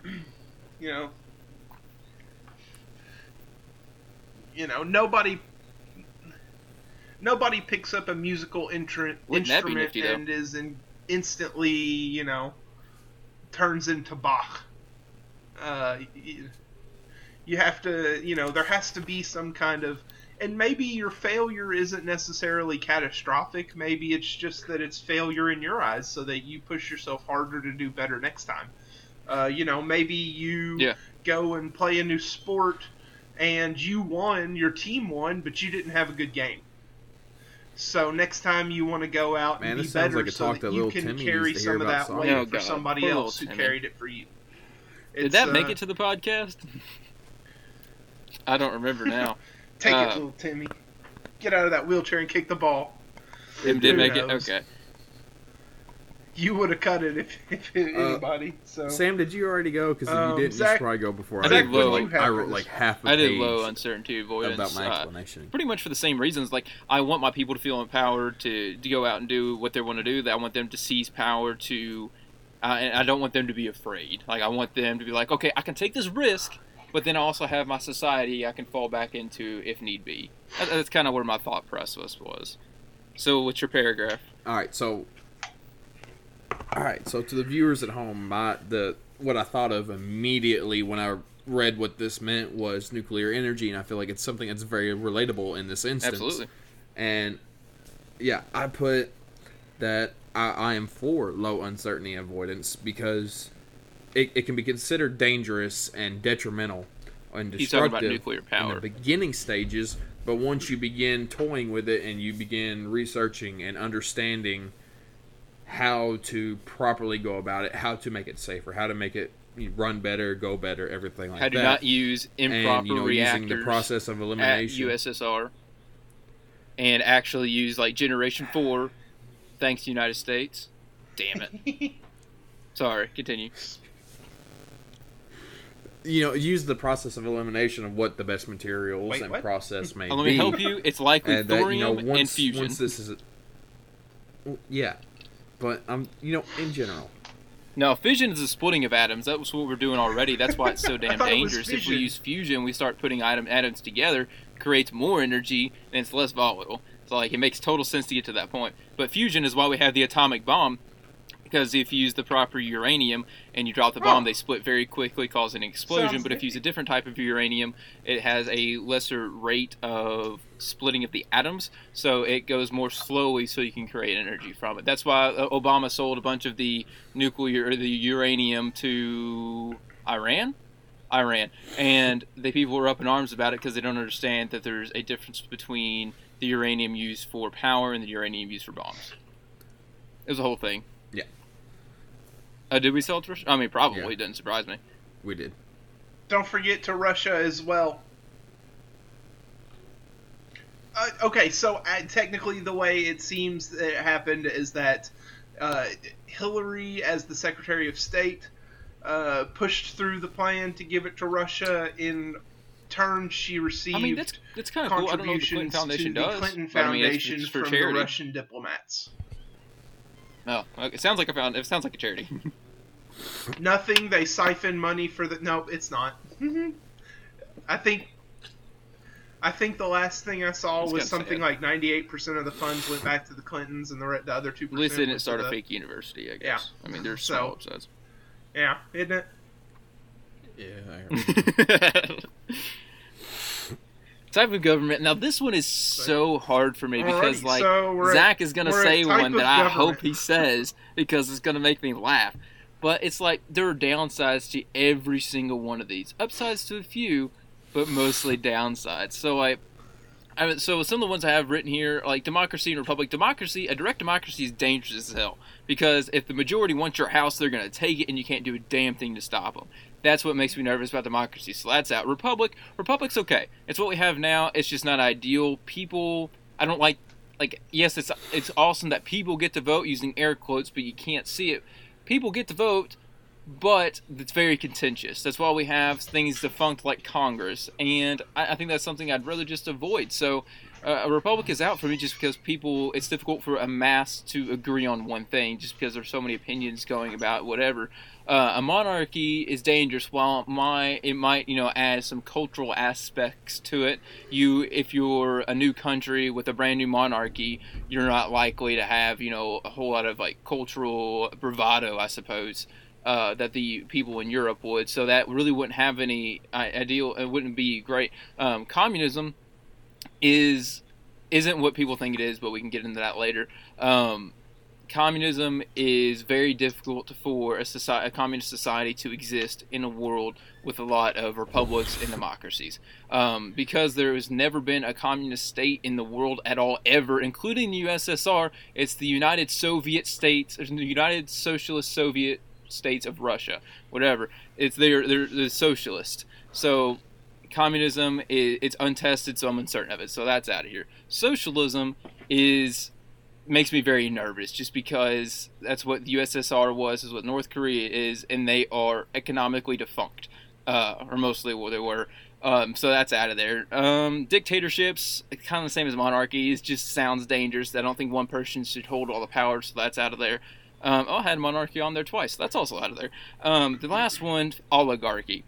So that's the one that I kind of settled on for mine. So my gut type of government would be oligarchy. I would have between 5 to 10 people that would take care of most of the responsibilities.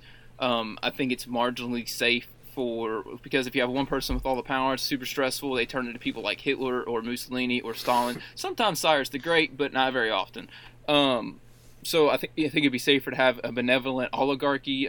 So people, very caring individuals that hopefully have the best mind for the extension of the nation. Like, we want the country to do well, and hopefully they have that moving forward. And I think that might be the best because there's a lot less contention between people, and there's not like consolidation of too much power in one person. Not ideal, but I think it's the best of the worst, kind of. What did you guys say? Oh, Dusty, you go first. Oh, I don't want to. Go ahead, Zach. All right, to the viewers at home, I'm going to go ahead and apologize. I am so sorry for what I'm about to say. I hope your mom's listening. I hope she's not, because this will be the last time anybody ever hears from me. So if no one ever hears from me again, this won't come out for like another week or so. So you have another week or so to live. All right. Yeah, that's I'm gonna write that down. So you just better buy her flowers or something. I was very torn because I could see and understand the benefits to most types of government, but when I started putting it on paper as to what my ideal society would be like, Sam and I were talking about it, and I was very head forward communism. He was so without mortified as soon as I said that. I was just like, man, this straight up sounds like communism, because he was like, I want limited government. I want everybody to care about one another and stuff like that. I was like, man, that is what, in essence, Karl Marx wrote down as to what communism is, or what he wanted it to be. Yeah, and so like I kind of thought about it. I was like, it would be communist-esque, but with, I would like to have a constitution with basic rights and things like that for all of the people within my society, because I felt like once you have your rights, and within your constitution, no one can infringe upon those, not a single damn one. Sorry, but can an entity do so? Okay, no, that was just a question. Fight them. And but I also wrote that I felt in great times of need there should be a group of people that are like the foremost experts in their areas. So economists, scientists, with that, physicists, astrophysicists, military experts, things like that should come in, like if there's war, if there's a natural catastrophe, if there's famine, civil unrest, things of that nature. I felt like that should be handled by experts that know what they're doing, know what they're talking about, and have an actual solution to Zach, the plan. I feel like I should apologize. because like my first thought whenever you said that, I was like, damn, that's a really good idea. And I was like, wait a minute, that was my idea. Now I feel bad. But yeah. No, I like that a lot, like having a group that can be called upon. That's kind of what the French government did for a little while whenever they had a monarchy. Like whenever stuff went downhill, they had people that they could call upon in times of need or crisis that, would be able to aid in the process of healing or whatever it was. But I also wrote that, within these times of crises, that policies can be written into effect for the betterment of society and general protection of the people, but that once the crisis is over or has been averted, that from there the entire general public, like the people, the civilians, the people that keep the country ticking, could vote whether or not they felt that it was a good policy that should remain in effect. And that's something with communism that would absolutely be possible. God, I'm a communist. Oh, no. See, whenever I was going through my welding classes, I read the Communist Manifesto by Karl Marx and Frederick Engels, and I had it with me for a couple of days or whatever, and like I was very particular with how people speak. I want them to use the proper words, and of course that they started calling me the grammar communist. So it was that was a nickname that stuck for a little while. Glad that's not a thing anymore.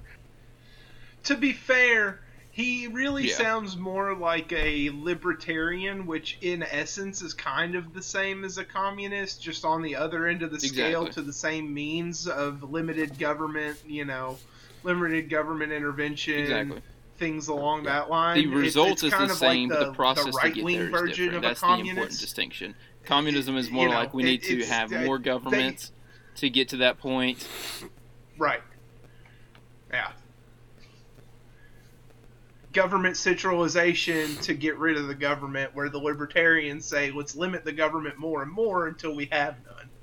So really, the difference is just the way they try to get there, where communists say, let's make the government bigger to encapsulate all this, and then we just do away with it, which is going to be hard to do, in my opinion, where the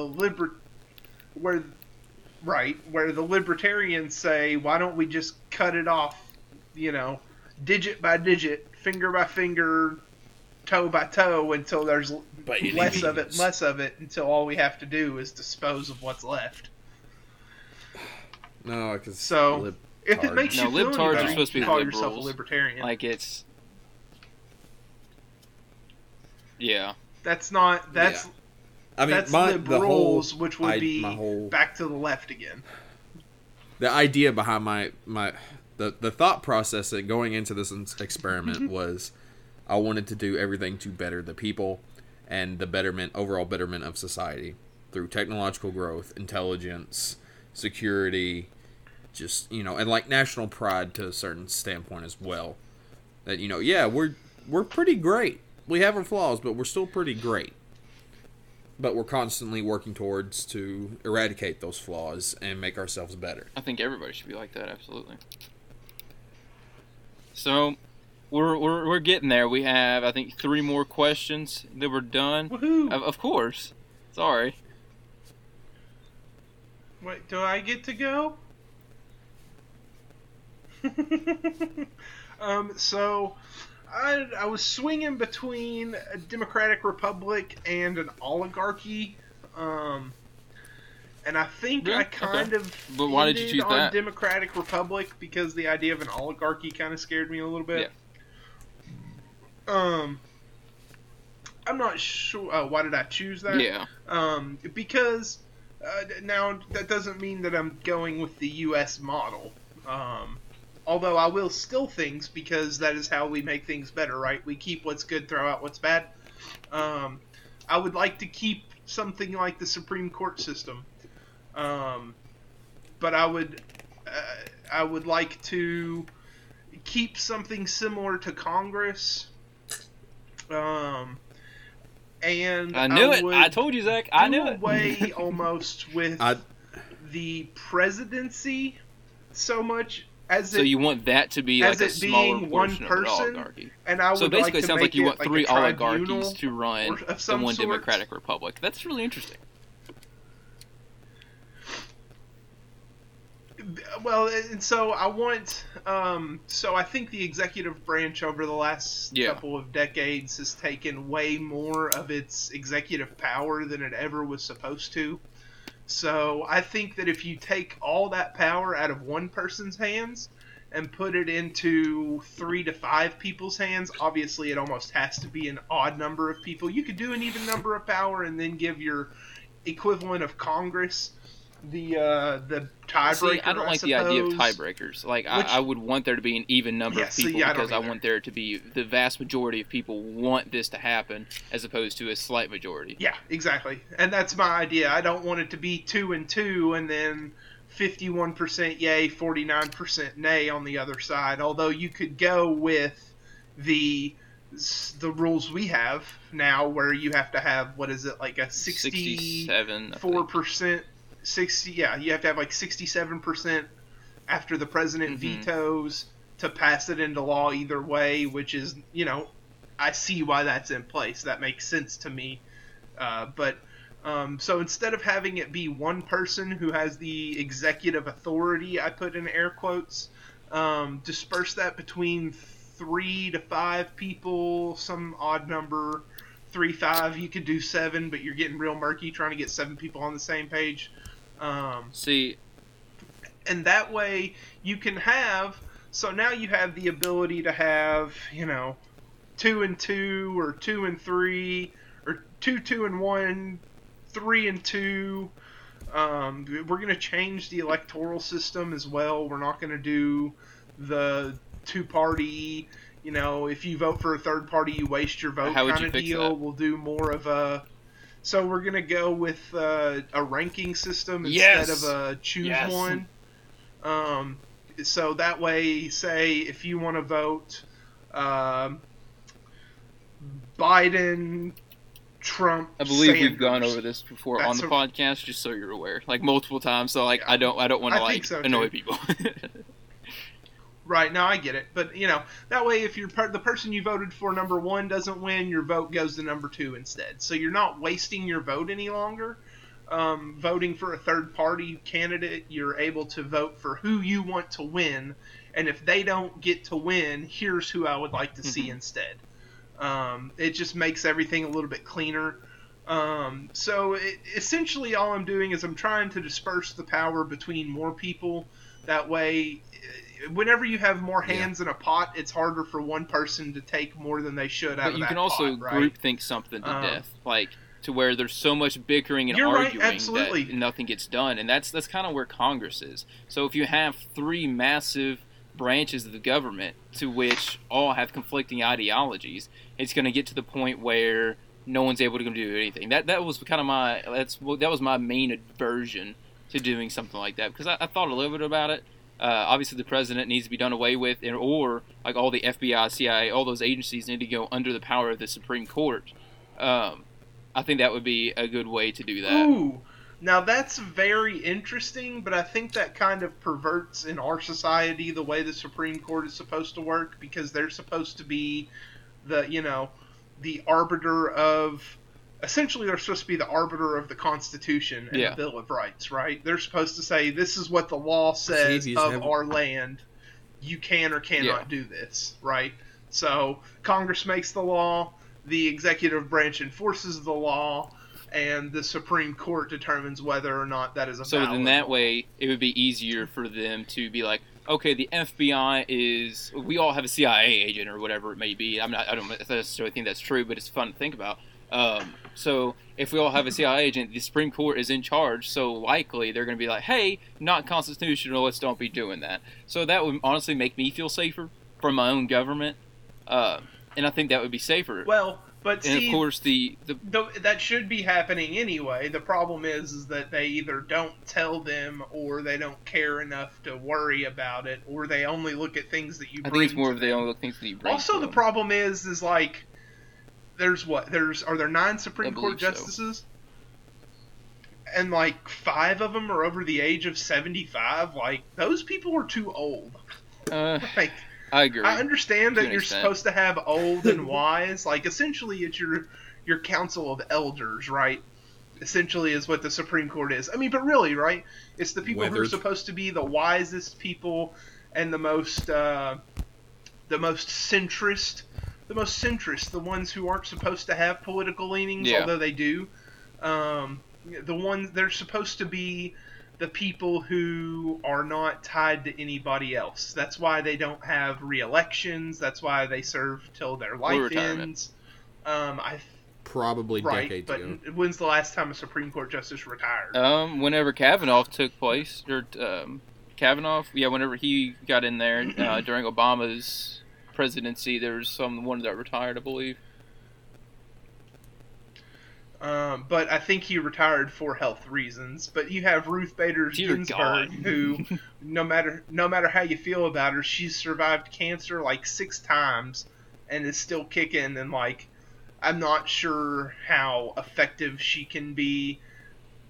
And maybe I'm wrong, maybe I'm right, I don't know. But I just think maybe there should be some kind of review board. I don't know, saying okay, like you can't get out of bed and put your pants on. Probably like, shouldn't be running the country. Like, What- and I get it. And I have the same Yeah. issues with everyone that ran for president, or not everyone, but the final few candidates to run for president, all are above 70. Like, any decisions that they make, they're not going to have to deal with. Like, as cruel as that sounds, like Donald Trump ruining Yeah. the United States dollar. Oh, sorry, not just Donald Trump. Donald Trump and Congress ruining the United States dollar. They're not going to have to deal with that problem. It's going to be on my generation to try to fix all of the issues that our predecessors left behind. And I don't think that's quite fair. Right, so it's sort of like the whole we just keep taking out money to pay for new things, where that's not solving a problem. All you're doing is delaying the problem so you can get reelected and someone Yep. else has to fix it. And there was a Kentucky governor recently who came into office and made some financial decisions that were not the decisions that were popular, but they were decisions that had to be made for the Talking about Matt collective Bevin? good. I believe, yes. And then a lot of people hated him for it, and so they re-elected the other party in the next election, but it was that party that had put the practices into place previously that had led to him having to do that. It's really bad to me, just the way it works. And maybe it's more the people than it is the system, because they don't care enough to Yeah, look that's what I'm at saying. it. Like, I think it's the people. Like, I think that's what makes democracy or a republic defunct is the people. You can't necessarily just blame it on Congress because they're being reelected. Now, if we put term limits on them, that might help alleviate the problem. But essentially, they're trying to get reelected and they're trying to appease people back at home. So they are doing their best to do what those people want instead of what is best for the country. And I think that See, there if you needs get to be some everybody sort of focused on the distinction there. betterment of My society opinion, as a but whole, you don't it have is these what it problems. is. Because if somebody starts going down the wrong path, you take care of them. Yeah, but everyone thinks. And also no, it's- that's the thing. That's the thing. Everybody thinks they have what is best for society. They just think it's better than everybody else's, and no one's willing to have a goddamn conversation because everyone thinks that they're right, and everyone gets super annoyed and angry when someone disagrees with them. Just have a conversation. There's probably a way where everybody can get what they want, or to where you guys can come up with a decision together or a situation together to where everything is improved Exactly, yeah. and everyone can go along merrily. Like the first thing that the Trump administration should have done. Trump is the president. The president is all powerful in terms of tax. He should have collected no income tax from the federal government. That should have been the first thing he should have done during this pandemic. They shouldn't be collecting taxes. That would have been the first thing to kind of help curb the financial crisis. And then if they had to allocate more funds, do so. But doing that would have helped out a lot of companies. Would have helped out a lot of individuals. We would have taken a little bit of a pay cut, but you know what? It would have been more worth it than having to shell out. It's what, $6 think it's trillion about or six, something yeah. now. It's something crazy. But Yeah. so regardless, like that is just absolutely Well, ridiculous. the first one was 4. I think the first wasn't one it? was 2, and the one they're trying to push through now is 4. But I think that Senate still has to vote on it. It passed through the House, but we'll see how it goes. It was very, very close in the House as well. But So that's kind of where I'm leaning for that. I guess we're ready to go ahead and move on to the economic. Oh yeah, I forgot that was even a thing. Heck yeah! All right, so the economic system. So now this one, there's like 3 economic systems that I could really find in abundance. If anyone chooses a traditional economic system, you're fired. So traditional. I don't even remember what. Whenever you think I'll go ahead and traditional, sign think off like for the last bartering and time, trading for goods and services. Yep. See, and then a command economy is typically what like socialists and communists and libertarians would do. Is that a price of gasoline is $2 regardless of the economic status, right? And then with market sticking with the same gasoline, the gas price would fluctuate based upon the demand and supply for it. For me, I chose the market economy because it has proven time and time again to be the most superior, most notably during the Cold War. What'd you guys choose? I too selected the market economy. Zachary? No, He went with I a did traditional not. because he wants to barter Do his not. corn Do for not your Which do is bread. that. just Paint me horrible as that guy. exchange. Like, oh my god, I can't imagine. Please. No, I actually. Let me get my notes. I chose a market system with some command system esque policies because when you look at like my thing that I talked to Sam about earlier was like the oil market. Like back in the day, like it was a set price. You could not make so much over however much a percent. You could not make so much over a certain percentage on sale of a gallon of gas, which is why it was notoriously cheap back in the day. So I felt like, some things should be regulated and set by the government, but past that, just a standard market does quite well, and it tends to be quite, what's the word? Quite beneficial. I feel like that might be the best way to say it. Because that increases your chances of not only personal growth, but also societal growth. And I just feel like it's more advantageous than most. My big word for the day, advantageous. It's one that I accidentally overuse a lot. But it's just so fun to say. It just rolls off the tongue. I like it.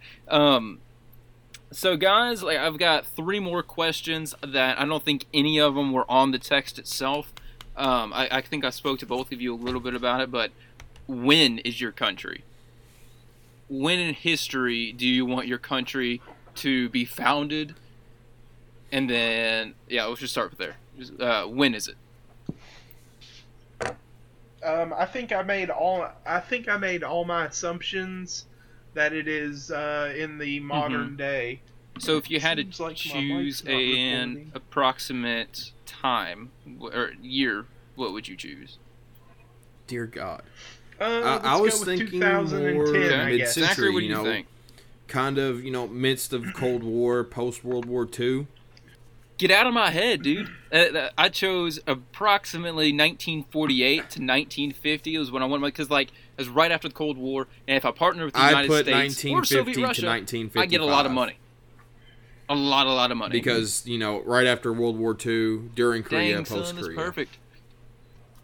Yeah, I mean, like these massive economies that are shelling out money left and right. I mean, if you put your bid in, you're likely to get a little bit from somebody. If nothing else, you become a satellite state of the United States with 2020 vision. We're more likely to side with the United States because they're going to win, obviously. But anyway, the next thing I have is location. Where is your country? Can I be an archipelago? If you want to be, where's the archipelago? I want to be an archipelago. I don't Well, know. I mean, any obviously, ocean. where in the ocean? Like which ocean? Are you Antarctica? Because it is technically an archipelago. Let's be in the So you're Pacific technically Ocean. Atlantis. No, the Atlantic. I want to be in the Atlantic. So you want to be away from Imperial Japan? I don't blame you. Oh no, you said 2010, so never mind. Disagree with that. My thought process is Zachary, I don't want where to do be you- landlocked, but I definitely don't have a problem with either being bordered by other nations north and south or east and west. So I would kind of say something rather America-esque, like North America-esque, but maybe more of an archipelago, like Dusty said, because that kind of makes some good sense. Yeah, I was kind of like in between both of you all. My location, I just chose like the ambiguous territory of the New World. If I could have it, I would want to be an island nation, but at the same time, I don't have to be. But I want to be in the New World where I'm away from all the European powers. Probably easiest to be in South America, but if I could be, a fairly large-sized island like Cuba off the coast of a nation, that would probably be better for me. Let's see. So, final question: do you all have a name for your country? Dustopia. Come back to me, please. Zachary? Okay. Let's see. A name for mine, I guess, would have to be like something like the Scintillation Nation, because it rhymes and that makes me happy. But yeah, just something simple, I guess, like that. And people from my country, I guess, could be called Scintillatiers. Hard to say. Scintillaniacs. I mean, if they're ruled by you, sound then a little crazy. Maybe we are. You never know. If you're at war with us, we're crazy as hell. If you're at war with us, we're crazy as hell. I like it. I have not. Zachary, have you come to one? mean, all right. A little background for the people at home. Like, yes, I love America. Don't get me wrong, but like, also the history of Russia holds a very special place in my heart. So I don't know. I wouldn't have an actual answer because it would be very geographically influenced. Like, it would probably end up being something quirky. Okay. All right, that's fine. But thanks for everybody if you made it this far. Thanks for tuning in.